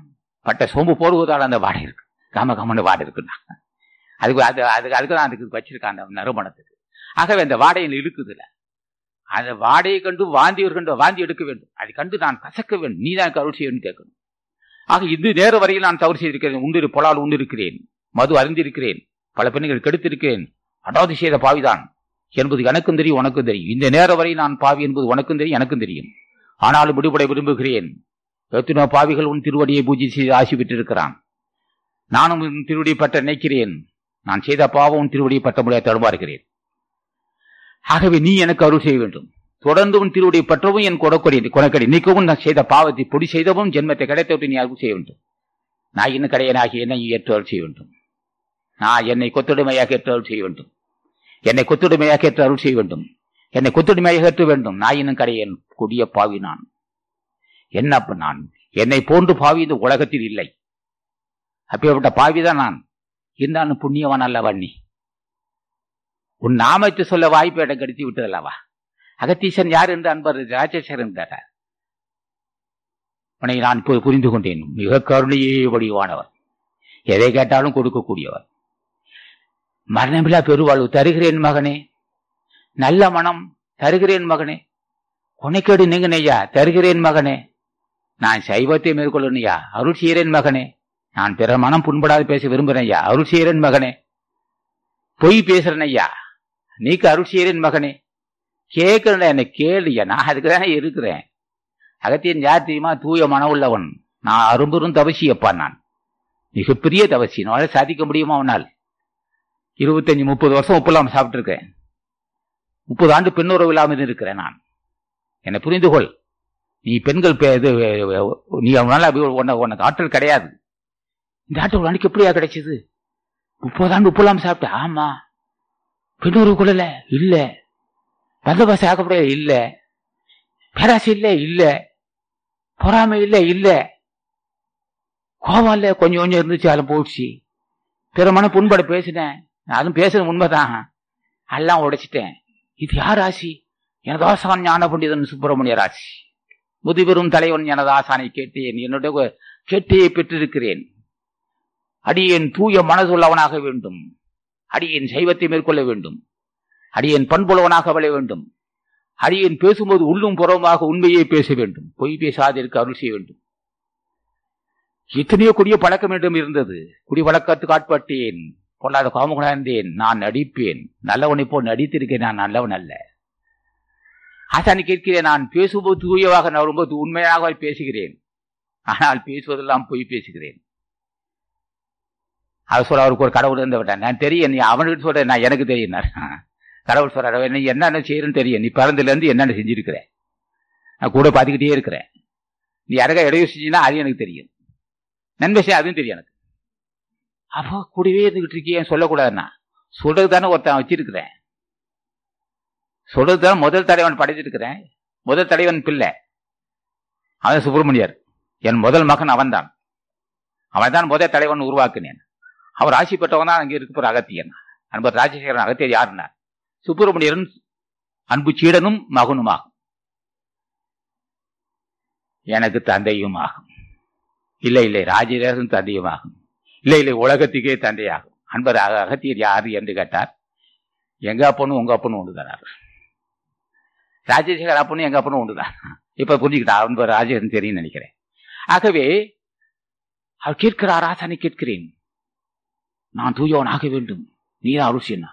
ஏன்னா செய்யணும்? காலையில் எந்திரிக்க வேண்டும், அதிகாலை எழுந்து 5:30 மணிக்கு எந்திரிக்கணும், 6-5 மணிக்கு எழுந்து காலை கடை அதுக்கும் கேட்கணும். என்ன பாவம் செய்யணும் தெரியல, 5 மணிக்கு எந்திரிக்க நினைக்கிறேன். கதிரவன் மகனே எந்திரிக்கணும், மகனே எந்திரி. அவர் கதிரவன் 7 மணிக்கு வந்துருச்சார். கதிரவன் 8 மணிக்கு எந்திரிச்சு எனக்கு எழுப்பினார் ஒரு சாதனத்தில். மகனே மகனேன்னார். யார் என் நேரத்தை தொந்தரவு பண்ணேன்னு கேட்டேன். நான் தாட சூரியன் 2 மணி நேரம் ஆச்சு, நீ இன்னும் தூக்கிட்டு இருக்கனார். அப்ப ஆசானி கேட்டேன், ஐயா கதிரவன் அவன் ஒழுங்கா கடமை செய்யறான், ஆனா என்னால கடமை செய்ய முடியல. நான் அதிகாலை 5 மணிக்கு இருந்து காலை கடை முடித்து விட்டப்பா, உன் திருவடிப்பட்ட அருள் செய்யணப்பா, என் சோம்பலா இருக்கப்பா, என்னால முடியலப்பா, நான் என்னப்பா செய்வேன், நான் என்னையா செய்வேன், அம்மா தாயே நான் என்னப்பா செய்வேன், முடியலப்பா, நாள அதிகாலை எந்திரிக்க நினைக்கிறேன்ப்பா, முடியல தாயே, நீதான் அருள் செய்யணும். அப்படி கேள்றா மகனே, அது கேள்ற. அதிகாலை எந்திரிக்கனால முடியலையே, நான் என்ன பாவம் செய்தேன், அதிகாலை எழுந்து காலை கடையை முடித்து விட்டு திருவடி சாஸ்தாங்க விழுந்து வணங்க நினைக்கிறேன், அதுக்கு நீ அருள் செய்ய கொண்டு ஐயா. எனக்கு சோம்பல் இல்லாத இருக்க வேண்டும், அளவுடன் தூக்கம் வருது, என்ன பாவம் செய்யணும், அளவுடன் தூக்கம் வருது, எந்திரிக்க நினைக்கிற முடியல, மனசு நினைக்குது, ஆனா உடம்பு ஒத்துக்கலைக்குதான், எனக்கு உற்சாகம் தர வேண்டும், அதிகாலை எழுந்திருக்க நீ அருள் செய்யணும்.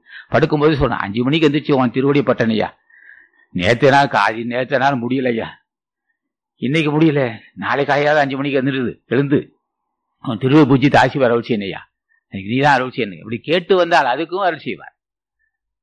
அது 5 மணிக்கு எழுப்பிடுவார். மகனே மகனேன்னா 2 பட்டு படுப்பான். உணர்வே டக்குன்னு உணர்வுல குந்தா பூந்துவார். மகனேன்னா எந்திரிக்கல. அப்படியா சொல்ற, நான் உள்ள நுழையறேன்டா. என்ன ஐயா, நான் பாவி ஆச்சே, பாவிக்குள்ள நீ எப்படி சார், நீ தினம் வணங்குறீ இல்ல, அடியை கொத்துடைமையாக ஏற்றுக்கொள்ள வேண்டும். நாயின் கடையனாகிய பாவியை ஏற்று அருள் செய்யணும் ஐயா. நீ அருளமுதே, அருள் புரிஞ்சுவது ஆண்டவரே, தேனே தெளிவே தகட்டாதே தெல்லமுதே, தீஞ்சுவை பாகுவே, அமுதே அமுதே பெருக்கே, அளவெல்லா சித்தியே, அன்பின் வடிவமே, கேட்பதெல்லாம் தரக்கூடிய வள்ளலே, கரும்பே, கற்கண்டே, கனியே, கனிந்த நற்கனியே, கற்பூர தீபமே, ஒளி விளக்கே, ஒளிச்சுடரே, தூய்மையே, வாய்மையே, வள்ளல் பர வள்ளலே, என்னை ஏற்ற அருள்சி கேட்டில்ல, இப்படி எல்லாம் என்ன புகழ்ந்து கேட்டில்ல, உடவு நான் ஒன்ன நான் உள்ள நுழையாண்டானார். அவதான் காலையை தினமும் கேட்கறான், ஒரு வருஷம் கேட்கறான். இது காலை 5 மணிக்கு இருந்து உன் திருவடிப்பட்ட நினைக்கிறேன் ஐயா, முடியலையா? பயப்படாத ஐயா, வேணா இதோட இருந்தது, நான் உணர்றப்ப சார்ந்துட்டேன். நீ என்னடா எழுப்புறத? நான் எழுப்புறடா, நான் உன்னை எழுப்பி விடுறேன்டா மகனே. அப்பா 5 மணிக்கு யாரும் எழுப்பிவிட்டேன்? நானே இருந்தேன், நானே உன்னை எழுப்பிவிட்டேன். நீ எழுப்பிவிட்டன, நானும் உன்னோட கலந்துட்டேனாப்பா. என்னை கேட்ட நீ அகமும் புறமும் சார வேண்டும், என் உணர்வோடும் உணர்ச்சியோடும் சார்ந்து எனக்கு அருள் செய்ய கேட்டி இல்ல, அதுக்காக அவனை சார்ந்துட்டேன். நான் உன்னை எழுப்பி விட்டுருக்கேன், நான் எழுந்து விட்டேன். நீ எழுந்துச்சேன், நீ நானும் ஒண்ணுதானப்பா. என்னை கேட்டே வந்த தாயே என்றா பாய், நான் நாயின்னு கடையன்னு சொன்னேன், பாவின்னு சொன்னேன், என்னை ஏற்ற அருள்சின்னு கேட்டேன். நான் உன்னை எழுப்பி விடுறான்டா, நான் உணர்வு சார்ந்து விட்டேன்.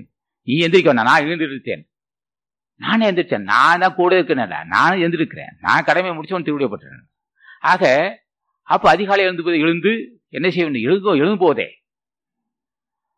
சுவாசாகமை விழுந்து வணங்க வேண்டும். குளிக்கிற குளிச்சு வேட்டே வேலை குளிச்சா குடி காட்டினான். சரி, நான் இல்லறத்தானாச்சே, பெண் உறவு கொண்டேன், அதெல்லாம் ஆசானுக்கு தெரியும். உடவு தூய்மை வேண்டும், அது நல்லதுதான். உடனே குளிக்கணும், பெண்ணுறவு கொடுக்கின்ற மக்கள் உடனே குளிச்சிடணும். அது அது பின்னாடி பேசிக்கலாம், அது ரொம்ப பேசினா அது இதாக போடும். ஆக என்ன செய்யணும்? காலை எழும்போதே சுவாசாகம் விழுந்து வணங்கணும். நான் கைகளால் செய்த பாவம், உடம்பால் செய்த பாவம், எல்லா பாவத்தையும் திருவடி சமர்ப்பிக்கிறேன், அடிமை ஏற்று அருள் செய்ய வேண்டும், அடிமை ஏற்று அருள் செய்ய வேண்டும், அடிமை ஏற்று அருள் செய்ய வேண்டும் என்று கேட்கணும். அப்படி தினம் விழுந்து வணங்கி அதுக்கப்புறம் அது 6 மணிக்கு இருக்கு காலை வணக்கமே. அது அவன் எடுத்தோமே காலை வணக்கம். அடியனை ஏற்று அருள் செய்ய வேண்டும், அடியனுக்கு ஞானம் சித்திக்க வேண்டும், அதுக்குரிய அறிவும் பரிபுக்க வேண்டும், அடியன் தூயவனாக வேண்டும், அடியன் வாய்மூலவனாக இருக்க வேண்டும், அடியன் வாய் பொல்லாத காமவெறியினை ஆட்டி படைக்கிறது, மன அமைதி பெறவில்லை, மன உடல்நிலை பெறவில்லை, இன்னும் தடுமாறுகிறேன், என்னை ஏற்று அருள் செய்ய வேண்டும், என்னை ஏற்று அருள் செய்யணும் கேட்கணும். இப்படி கேட்டால் அந்த என்ன செய்வார்? அருள் செய்வார். எதையும் கேட்டாம் ஜென்மத்தை கிடைத்திட்டுவது எப்படி என்று ராஜசேகரன் கேட்டதுக்கு விளக்கம் சொல்கிறேன். ஆகவே இதெல்லாம் இப்படி கேட்டு இதெல்லாம் என்னோட அனுபவத்தில் வந்தது. நான் சொல்லுவேன், என்னையா ரொம்ப இனிமையா பேச நினைக்கிறேன், ஆனா கொடுமையான கோவக்காரன் இருக்கேன். நான் நினைச்சதே பாவம்டா.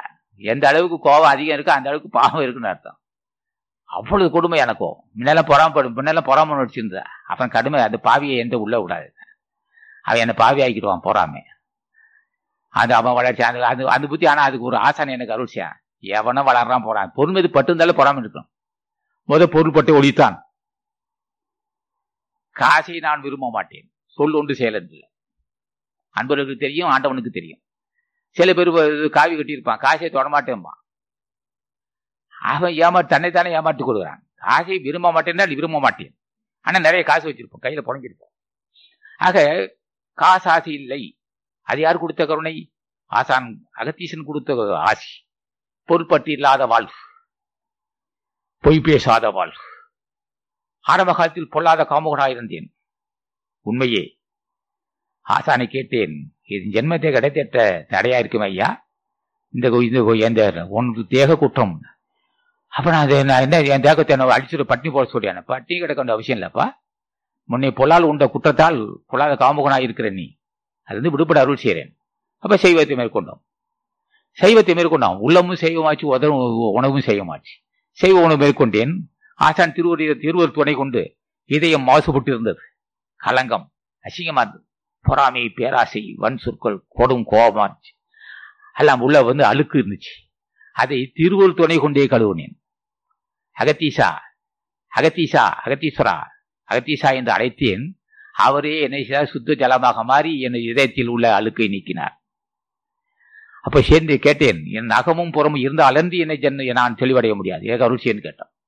அப்ப அவர் சார்ந்து இருந்தார். சார்ந்து உள்ளத்தில் இருக்கிற மாசி நீக்கினார். உணவினால் வந்த குற்றத்தை நீக்கினார்.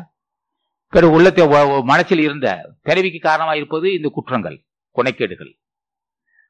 அது என்ன செய்தார்? அவர் உள்ளே சார்ந்து இருந்து கொனைக்கேடை நீக்கினார். உணவில் ஒரு சைவத்தை உண்டு பண்ணார். பேராசையில் அது வாய்ப்பு கொடுத்தார்.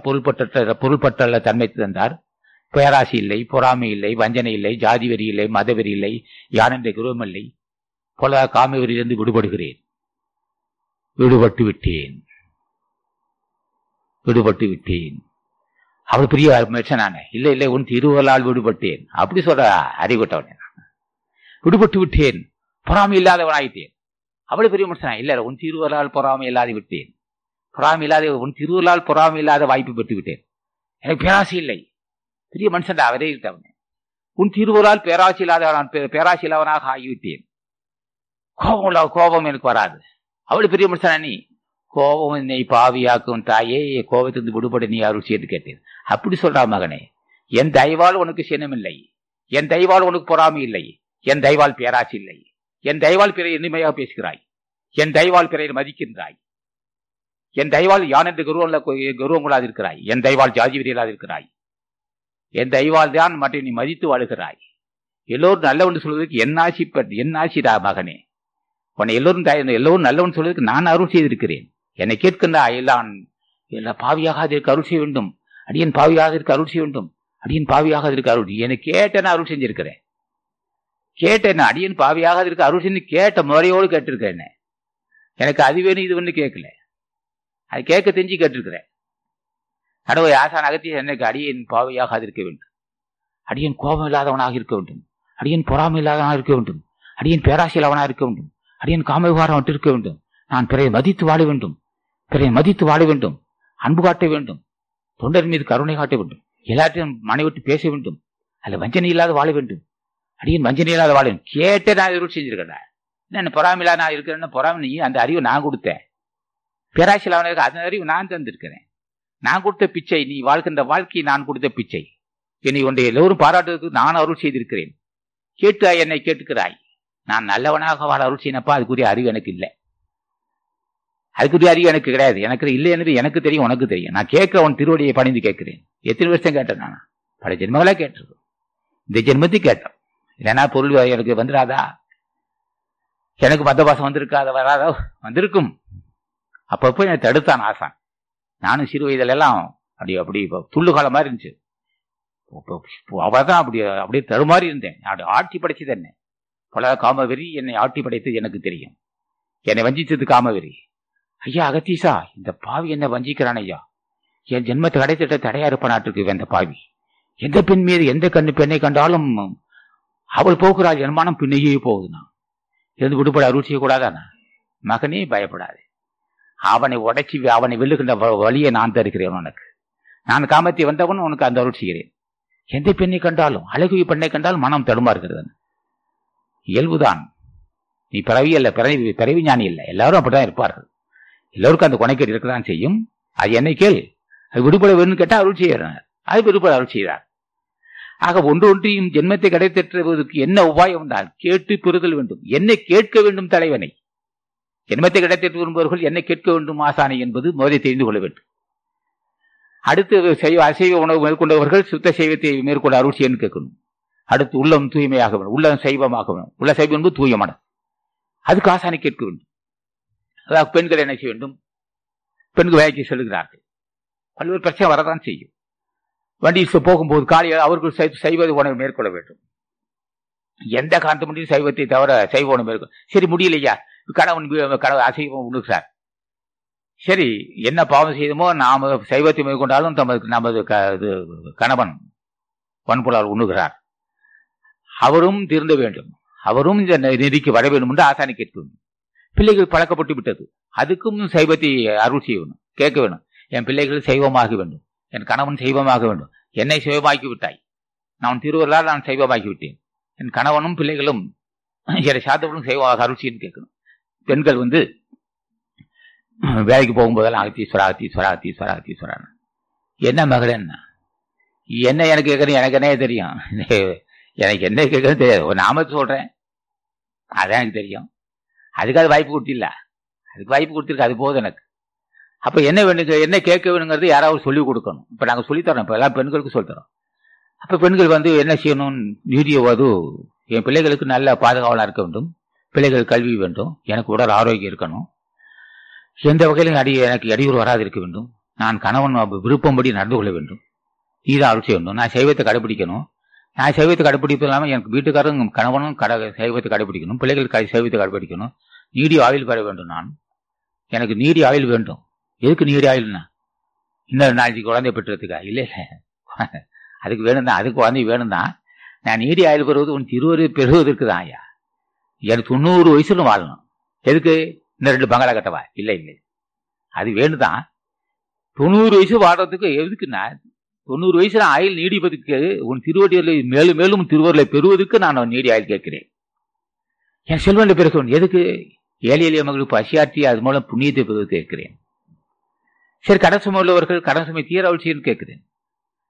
ஆக கடன் சுமை உள்ளவராக இருக்கிறார்கள், கடன் சுமை தீர வேண்டும். வியாபாரம் சரியில்லையா? வியாபாரம் இல்லை, வியாபாரம் நல்லபடியா நடக்க வேண்டும். நான் பிள்ளை குட்டிக்காரன், கடன் சுமை இருக்கு, எனக்கு செல்வனில் வியாபாரத்தில் நல்லபடி வியாபாரம் நடக்க வேண்டும். செல்வனில் பெருக வேண்டும் நினைச்சா நிச்சயம் ஏதோ ஒரு வகையில வந்து யாரோ ஒருத்தர் வருவான். ஒரு கூட்டி வியாபாரம் செய்யலாம் நினைக்கிறேன், நீ வரியாமா? அடே என்னடா அது, சம்பந்தம் இல்லை, என்கிட்ட பணம் இல்லையா? வேணையப்பானா, உன் பேரை போட்டுக்கிறேன்வான். இது யாரையா செஞ்சேன்னா? அப்படியே பாசிடுறது, அப்படியே அகத்திய தாடி ஊறிட்டு இருந்தாரான். என்ன மகன், என்ன நீ என்னை கேட்டியில் அடியே, நீ செல்வனில் பெருகணும் பயன்படுத்திக்க. என்னையா எந்த பணமே இல்லையா, என்னை கூட்டு சேர்க்கிறேன்னா? அது பேருக்கு வாயா, உன் பேருக்குண்ணா என்னையா ஒரு கையெழுத்து மட்டும் போடுண்ணா. கையெழுத்து போட்டேன். ஆண்டுக்கு 10,000 20,000 வெள்ளி கொடுக்குறான். அவங்க அதை கொடுக்குறான்.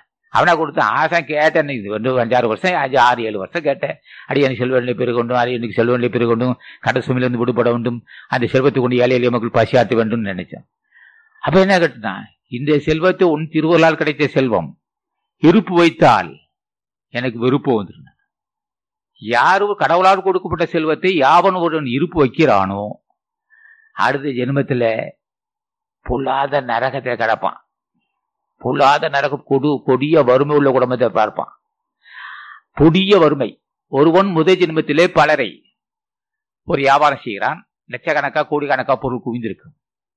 ஒரு பொருளை 95 ரூபாய் பொருள் 100 ரூபாய் விட்டாதான் 5 ரூபாய் சேர்ந்திருக்கும். 1 ரூபாய் 95 ரூபாய் பொருளை மதிப்புள்ள 100 ரூபாய் விட்டுருப்பான். அவன் காசு 5 ரூபாய் வந்திருக்கும். ஒருவன் 100 ரூபாய் 50 ரூபாய் 50 வெள்ளிக்கு வேலை செய்வான். 50 வெள்ளி உழைப்பா தந்திருப்பான். அவனுக்கு 30 வெள்ளி கொடுத்துருப்பான். அவன்கிட்ட ஒரு 20 வெள்ளி வந்திருக்கும். ஆக 1 கோடி ரூபாய் சேர்ந்துருக்குது. உண்மைதான். இது பழைய பேருடைய காசு. அது கடவுளும் கொடுத்துருக்கான். எதுக்கு எனக்கு இப்படி கொடுத்தேன்னா, அவன் மூலமா உனக்கு செல்வத்தை பெற்று ஏழையில உங்க புண்ணிய செய்து ஜென்மத்தை கிடைத்துட்டு அந்த பொருள் ஒத்து செய்திருக்கிறேன். நீ பேங்க்ல இருப்பு வைக்க நான் கொடுக்கல. இருப்பு வச்சுன்னா அடுத்த ஜென்மத்தை பார்த்துக்கலாம். அடுத்த ஜென்மம் தெரியணும், உனக்கு தெரியுமா பாரு. தோபாரம் கிடக்கிறான் பாரு. ஏன்னா கை கால் இல்லாம அவன் முடக்கிட்டு கிடக்கிறான். ஐயா ஐயா ஐயா ஐயா ஏதாவது கொடுத்துருப்பான். ரோட்டை கிடக்கிறான். அது யார் தெரியுமா? அவன் முன் ஜென்மத்தை பல கோடிக்கு அதிபதியா இருந்தவன். பழைய பேர் லாபம் பொருளை ஈட்டினா, நான் பொருள் கொடுத்தேன். அவனுக்கு பொருளை கொடுத்தா பேங்க்ல இருப்பு வச்சுக்கிட்டே இருந்தான். பேங்க்ல வச்சு இருப்பு வச்சாலும் நான் பொருள் கொடுத்ததே ஏழையில நமக்கு புண்ணியம் செய்து ஆட்சி பேர் தான் பொருள் செய்தேன். அவன் பொருளை சாமர்த்தியம் நினைச்சிட்டு இருக்கான். அவன் 10 கோடி முன்ன 10 கோடிக்கு அதிபதியா இருந்தவன். இப்ப எப்படி இருக்கான் பாத்தியா? ரோட்ல கிடக்கலாம் பார். கை வராம கால் வராம ரோடு போறவன் ஐயா ஐயா பசி பசின்னு கேட்டாங்க. இவனா 10 கோடிக்கு அதிபதியா இருந்தான். ஆமா, முன் ஜென்மத்து 10 கோடி வச்சிருந்தான். நான் கொடுத்த செல்வத்தை என்ன செய்தான்? ஏழையில பயன்படுத்தாமல் பேங்க்ல வச்சிருந்தான். பணத்தை பேங்க்ல இருப்பு வச்சிருந்தான். இப்ப கிடக்கிறான் பார், கிடக்கிறான். பேங்க்ல இருப்பு வச்ச போனா அவன் இருப்பு வச்ச போனா அங்கேயும் வீணா அது ஏதோ யாரோ சாப்பிட்டான்.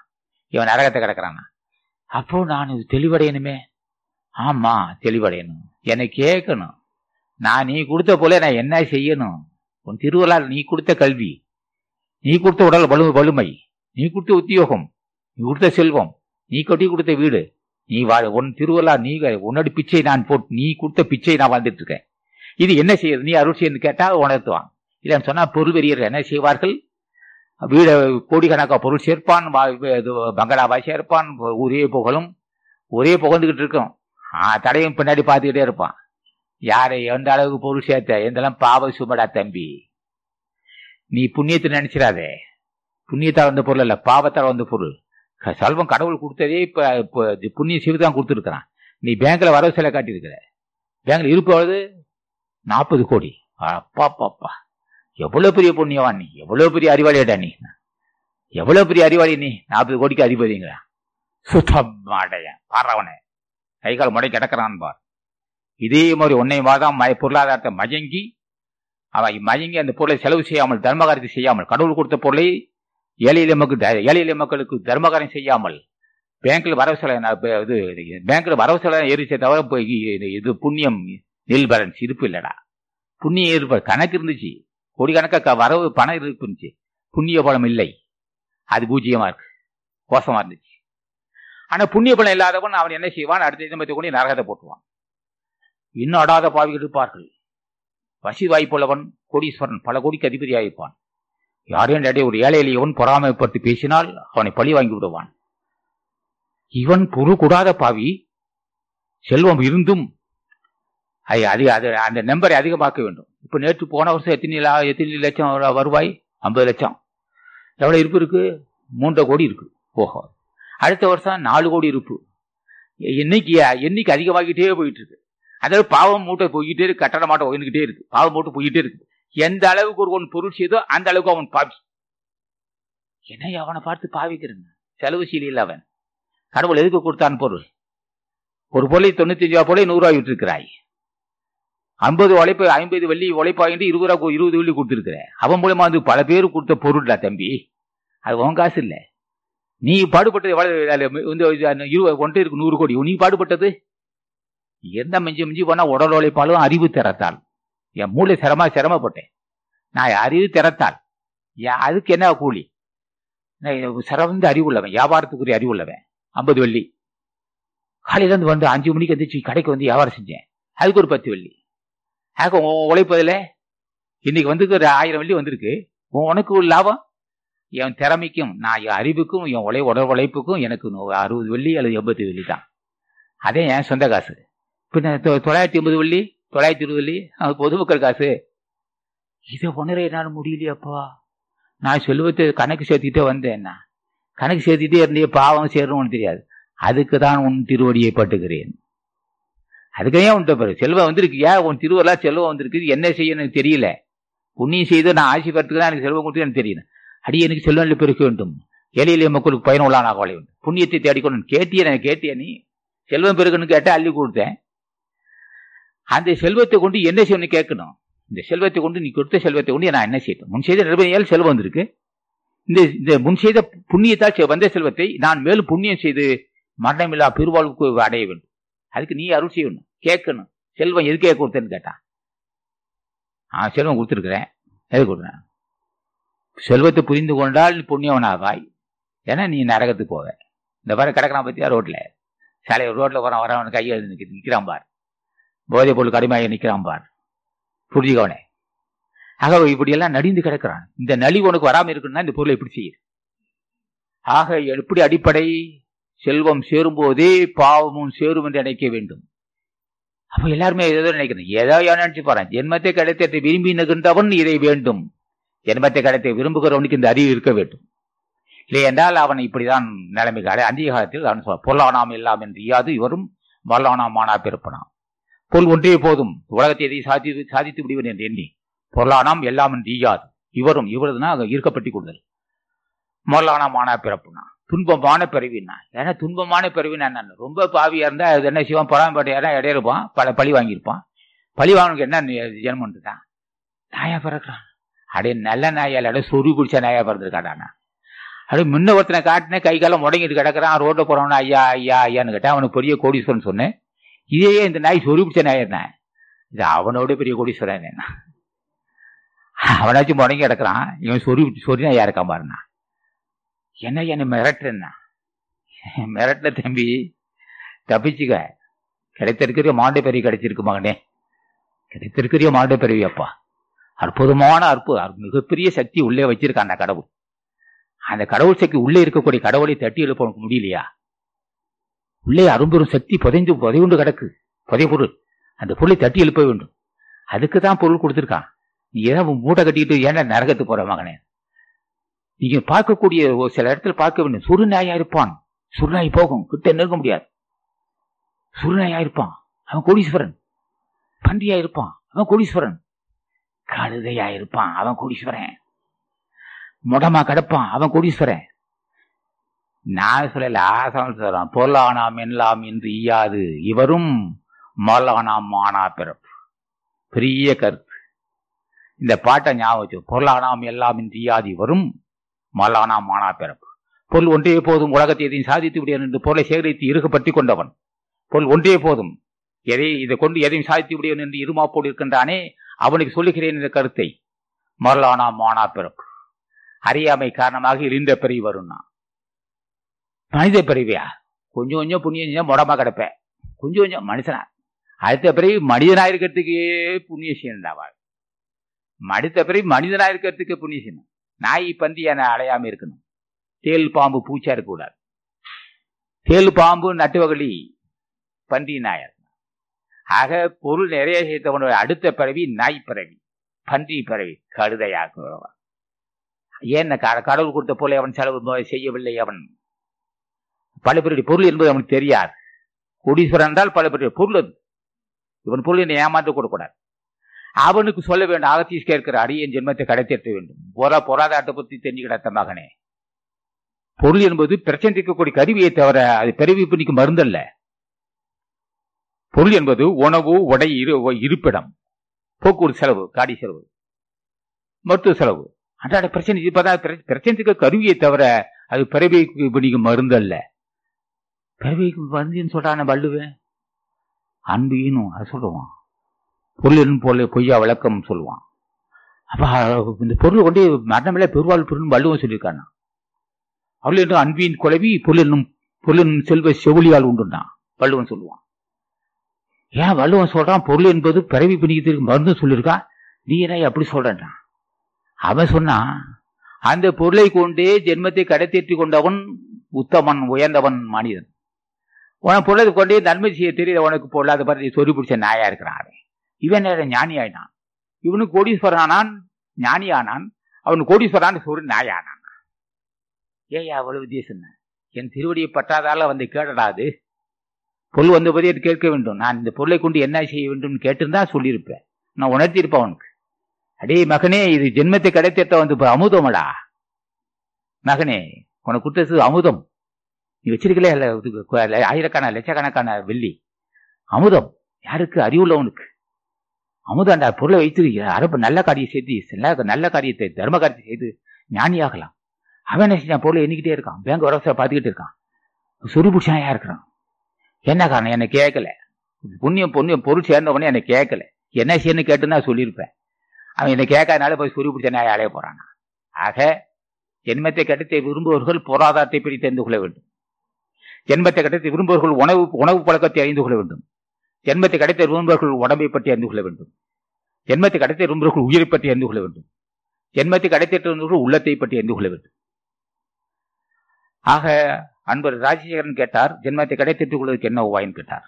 உயர்ந்த மனம், தூய மனம், பொய் பேசாத அறிவு. ஆக அதுக்கு எப்படி பெற வேண்டும்? வேண்டுகோள் அன்றி வேறு வழியே இல்லை. சாஷ்டாங்கமாக விழுந்து வணங்க வேண்டும். ஐயனே, எனக்கு தெரியவில்லை ஐயா, இதனால் வரும் உன் திருவடியை பற்றுவதற்கு வாய்ப்பை நான் பெறவில்லை.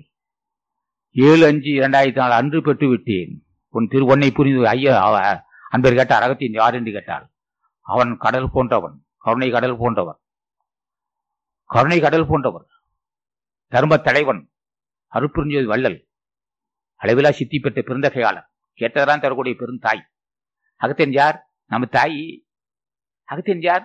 நமது தந்தை. அகத்தியன் யார் என்று அன்பர் ராஜசேகர், அகத்தியர் யார்? நமது தாய். அகத்தியன் யார்? நமது தந்தை. அகத்தியன் யார்? நமது குரு. அகத்தியன் யார்? நமது கடவுள். அகத்தியன் யார்? நமது அறிவு. அகத்தியன் யார்? நமது தூய மனம். அகத்தியன் யார்? காமம் இல்லாத மனம். அகத்தியன் யார்? பொறாமை இல்லாத மனம். அகத்தியன் யார்? பேராசை இல்லாத மனம். அகத்தியன் யார்? சினமில்லாத மனம். அகத்தியன் யார்? வன் சொல் இல்லாத மனம். அகத்தியன் யார்? நல்லவன் என்று பேர் எடுத்து விட்டார். அதான் அகத்தியன் யார் என்ற கேள்விக்கு பாருங்க. ஜென்மத்தை கடைத்தூர்த்துக்குரிய மார்க்கத்தை சொல்லியிருக்கிறேன், நான் அனுபவத்தை சொல்லியிருக்கிறேன். இது நேரம் பேசிய கருத்துக்கள். அன்பர் ஜராசேகரன் கேட்ட கேள்வி, ஜென்மத்தை கடைத்தூர்த்துக்கு என்ன உபாயம், பெண்கள் எப்படி நடந்து கொள்ள வேண்டும்? பெண்கள் சொல்லுகிறேன், பெண்கள் உணவின் மையமாக கொண்டதே வாழ்க்கை. சைவ உணவை மேற்கொள்ள வேண்டும். பெண்களுக்கு நல்ல வாய்ப்பு உள்ளது. அசான் அகத்தீசன் அவர்கள் சொன்னால் இருக்கப்பட்டுக் கொள்வார்கள். சொல்லிக் கொடுத்தால் போதும். என்ன சொல்லணும்? அப்பா, நான் பெண் பிறவையா பிறந்துட்டு இருக்கேன். 4 ஆசானத்தை 4 பெரியோர்களை சந்தித்து அவருடைய ஆட்சி பெற என்னால் முடியவில்லை. உன் திருவடியை பற்ற வாய்ப்பு கிடைத்து விட்டது. இந்த ஜென்மத்தில் நான் பெண் பிறவையா இருந்தாலும் நான் புண்ணியம் செய்திருக்கிறேன். ஆகவே உன் திருவடியை தான் பூச்சிக்கிறேன். அகத்தீஸ்வரர் சொல்ல வாய்ப்பு கிடைத்ததான். சைவ உணவு மேற்கொண்டு விட்டேன். பிள்ளைகளுக்கு கடமை செய்ய வேண்டும், கணவனுக்கு கடமை செய்ய வேண்டும். நான் ஆடம்பரவை விரும்பக்கூடாது. ஆடம்பர வாழ்வை நான் விரும்பக்கூடாது. வருவாய்க்கு உட்பட்டு செலவு செய்ய கற்றுக்கொள்ளணும். என் கணவனுடைய கணவனுக்கு வருவாய் எதுவோ அதை அறிந்து செலவு செய்ய கற்றுக்கொள்ளணும். மற்ற பெண்கள் மதிக்க வேண்டும் என்பதற்காக நான் ஆடம்பரத்தில் ஈடுபடக்கூடாது. அப்ப எனக்கு உணர்த்த வேண்டும் அப்படின்னு ஆசான் அகத்திய பூஜை செய்து ஆசிதான். அடுத்து இப்படியே கேட்டு வந்தால் என்ன செய்ய வேண்டும்? ஆசான் என்ன செய்வார்? உடம்பால் வருகின்ற கேடுகளை சொல்வார். உணவால் வருகின்ற கேடு, உணர்வால் வருகின்ற கேடு, உடம்பால் வருகின்ற கேடு, உணவால் வரும் கேடு, உணர்வால் வரும் கேடு, உடம்பால் வரும் கேடு. உடம்பு அற்புதமான தேகம் என்று அறிந்து கொண்டவன் கடவுள் தன்மை அடைவான். உடம்பை காமத்துக்கு விடாது பயன்படுத்தக்கூடாது. காமத்தை பயன்படுத்த பெண்ணுறவு கொள்ள வேண்டும். ராமலிங்க சாமி சொல்வது போல் 15 நாளைக்கு ஒரு முறை தேக சம்பந்தம் வேண்டும். எல்லாம் உடம்பு கட்டிவிடும். அது மலம், மும்மலம். ஆகவே குடும்பம் வேண்டும் அவனுக்கு. அப்ப மன ஆறுதல் அடைகிறான். 15 நாளைக்கு ஒரு முறை பெண்ணுறவு கொள்ள வேண்டும். அடிக்கடி பெண்ணுறவு கொண்டு கொண்டவன் என்ன ஆகும் என்றால் உடம்பு வெகு விரைவில் உடம்பை இழந்து விடுவான். பசித்த பின் தான் உண்ண வேண்டும். செய்வ உணவாக இருக்க வேண்டும். முன் உண்ட உணவு நன்றாக சிரித்ததா என்று ஆராய்ந்து பார்த்து உண்ண வேண்டும். பசித்த பின் உணவு உண்டு. அப்ப ஆசனைக்கு என உணவுல வெறி பிடிச்சவனாக்க நாய் நான் உணவுல வெறி கொண்டாமப்பா ஹான்னு அலையிறேன். பசி நல்ல வைத்த உணவு இருக்கும் போதே உணவு சாப்பிட நினைக்கிறேன். மருந்தென வேண்டாவாம் யாக்கைக்கு அருந்தியது அட்டது போட்டு உண்ணா. மருந்தே தேவையில்லை நான் வள்ளுவேன். மருந்து தேவையிடாமகனேன்.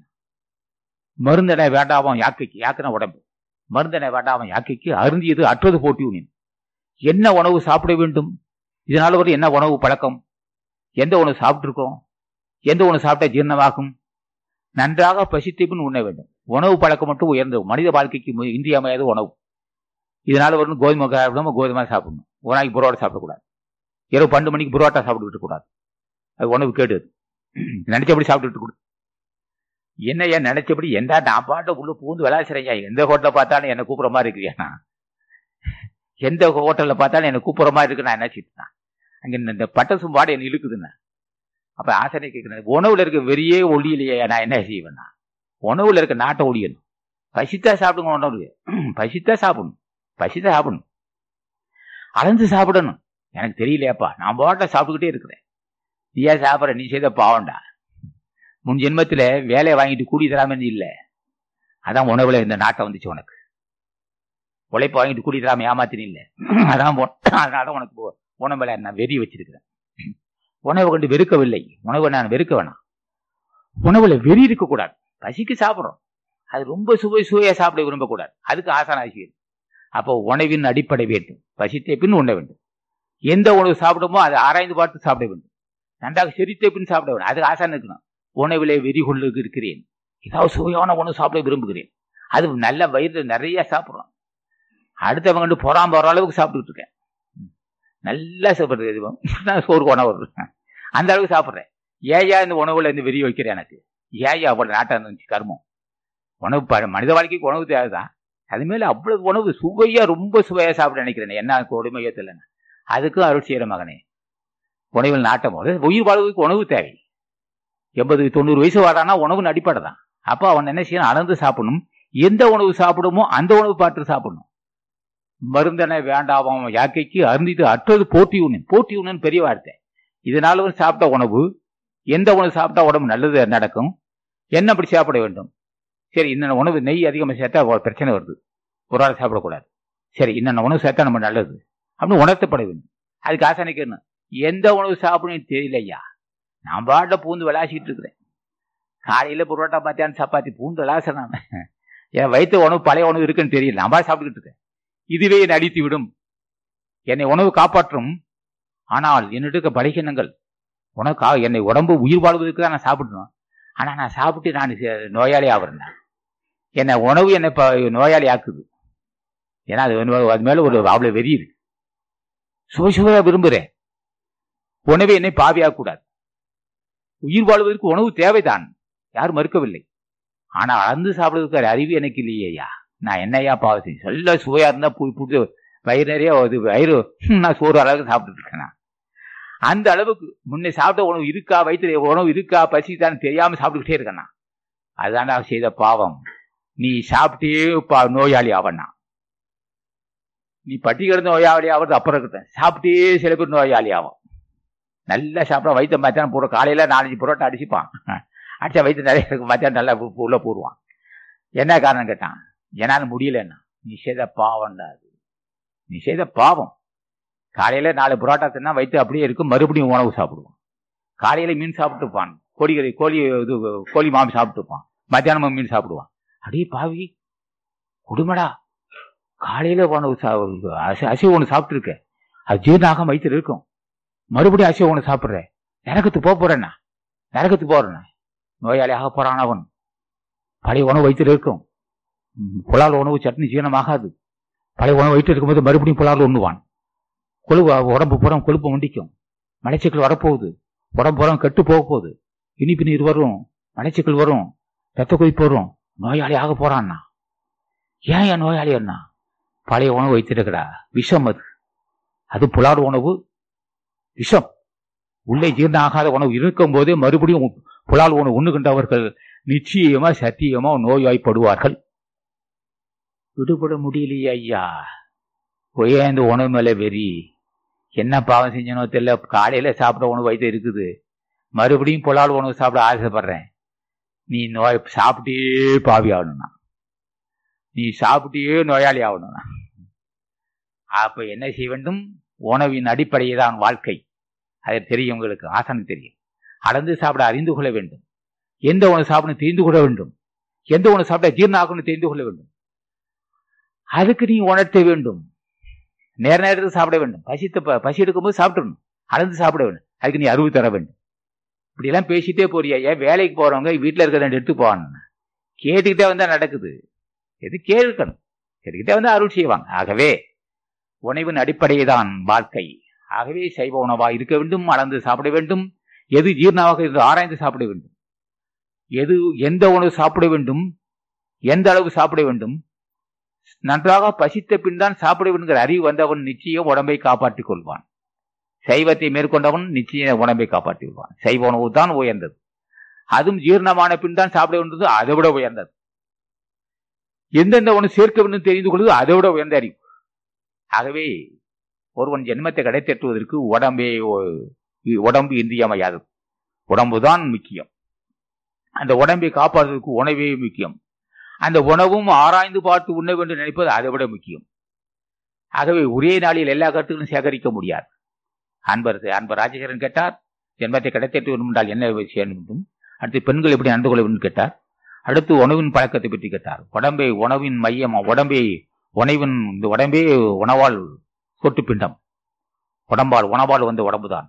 அந்த உணவை அடர்ந்து சாப்பிடுறதுக்கு அறிவு வேண்டும், அதுக்கு ஆராய்ச்சி வேண்டும். அதுக்கு ஆராய்ச்சி ஆசான் அகத்தீசன் தருவார் என்றும், ஜென்மத்தை கிடைத்தவர்கள் பக்தி வேண்டும், புண்ணியமும் வேண்டும், சான்றோர்கள் தொடர்பு இருக்க வேண்டும். இப்ப பதிவு செய்யப்படுகின்ற 11 நாட்டு மக்கள் பயன்படும் நினைக்க அனுபவத்தை சொல்லியிருக்கிறேன், என் அறிவுப்பட்டதை சொல்லியிருக்கிறேன், என் அனுபவத்தை சொல்லியிருக்கிறேன். ஆகவே அவர் அன்பர் கேட்ட கேள்விக்கு என்னுடைய அறிவு கேட்டார். இப்போது நான் கல்வி இல்லாதவன், நான் செய்த பாவம் எனக்கு கல்வி இல்லாத செய்து விட்டான் கடவுள். அவனை கேட்டு பெற்றதை மட்டும் சொல்லியிருக்கிறேன், கட்டதை சொல்லவில்லை. அவனுக்கிடம் ஆசானை கேட்டு பெற்றதை மட்டும் சொன்னேன், கட்டதை சொல்லவில்லை. அந்த கட்டத்தை உங்கள் அன்பர்கள் சொல்லியிருக்கிறேன். சில குறை இருக்கலாம், இன்னும் அறிவுள்ள சான்றோர்கள் இருப்பார்கள், அறிவுள்ளவர்கள் மிகப்பெரிய ஞானிகள் இருப்பார்கள். அவர்களிடம் கேட்டு தெரிந்து கொள்ளலாம். அவரிடம் இந்த கருத்தை பற்றி அவரிடம் கேட்டு இன்னும் அவர் விளக்கம் சொல்வார். ஆகவே இது நேர வரையிலும் போதிய கல்வி இல்லாத நான், அனுபவம் இல்லாதவன், ஆன்மீகத்தை பற்றி சிறிது கடுகளவு தெரியாதவன், ஞானத்தை பற்றி கடுகளவு தெரியாதவன், பண்பு இல்லாதவன், பல்வி உணக்கெடு உள்ளவன், முன்னே புலால் உண்டவன், காமுகனாயிருந்த பாவி நான், பேசிய குற்றம் இருக்கத்தான் செய்யும். அது பெரியவர்கள் பொறுத்துக் கொள்ள வேண்டும் என்று திருவடி வணங்கி முடிக்கிறேன். வணக்கம். 30 ஆண்டு காலமாக உப்பில்லா உணவு உண்டு, தூக்கத்தை துறந்து பந்தவாசங்களை எல்லாம் நீக்கி உலக மக்கள் அனைவரையும் கடவுளின் பிள்ளைகளாக பாவித்து அன்பு காட்டி ஜாதி மத பேதம் இல்லாமல் அனைவரையும் கடவுளின் பிள்ளைகளாக அரவணைத்து செல்லக்கூடிய எல்லாமல்ல ஓங்கார குடில் கடவுள் நாம் பெற்ற பாக்கியம். அவர்கள் திருவடியை போற்றி பணிந்து பயன்பெறுவோமாக. ஓம் ரெங்கராஜ தேசிக சுவாமிகள் வாழ்க. ஓம் ரெங்கராஜ தேசிக சுவாமிகள் வாழ்க.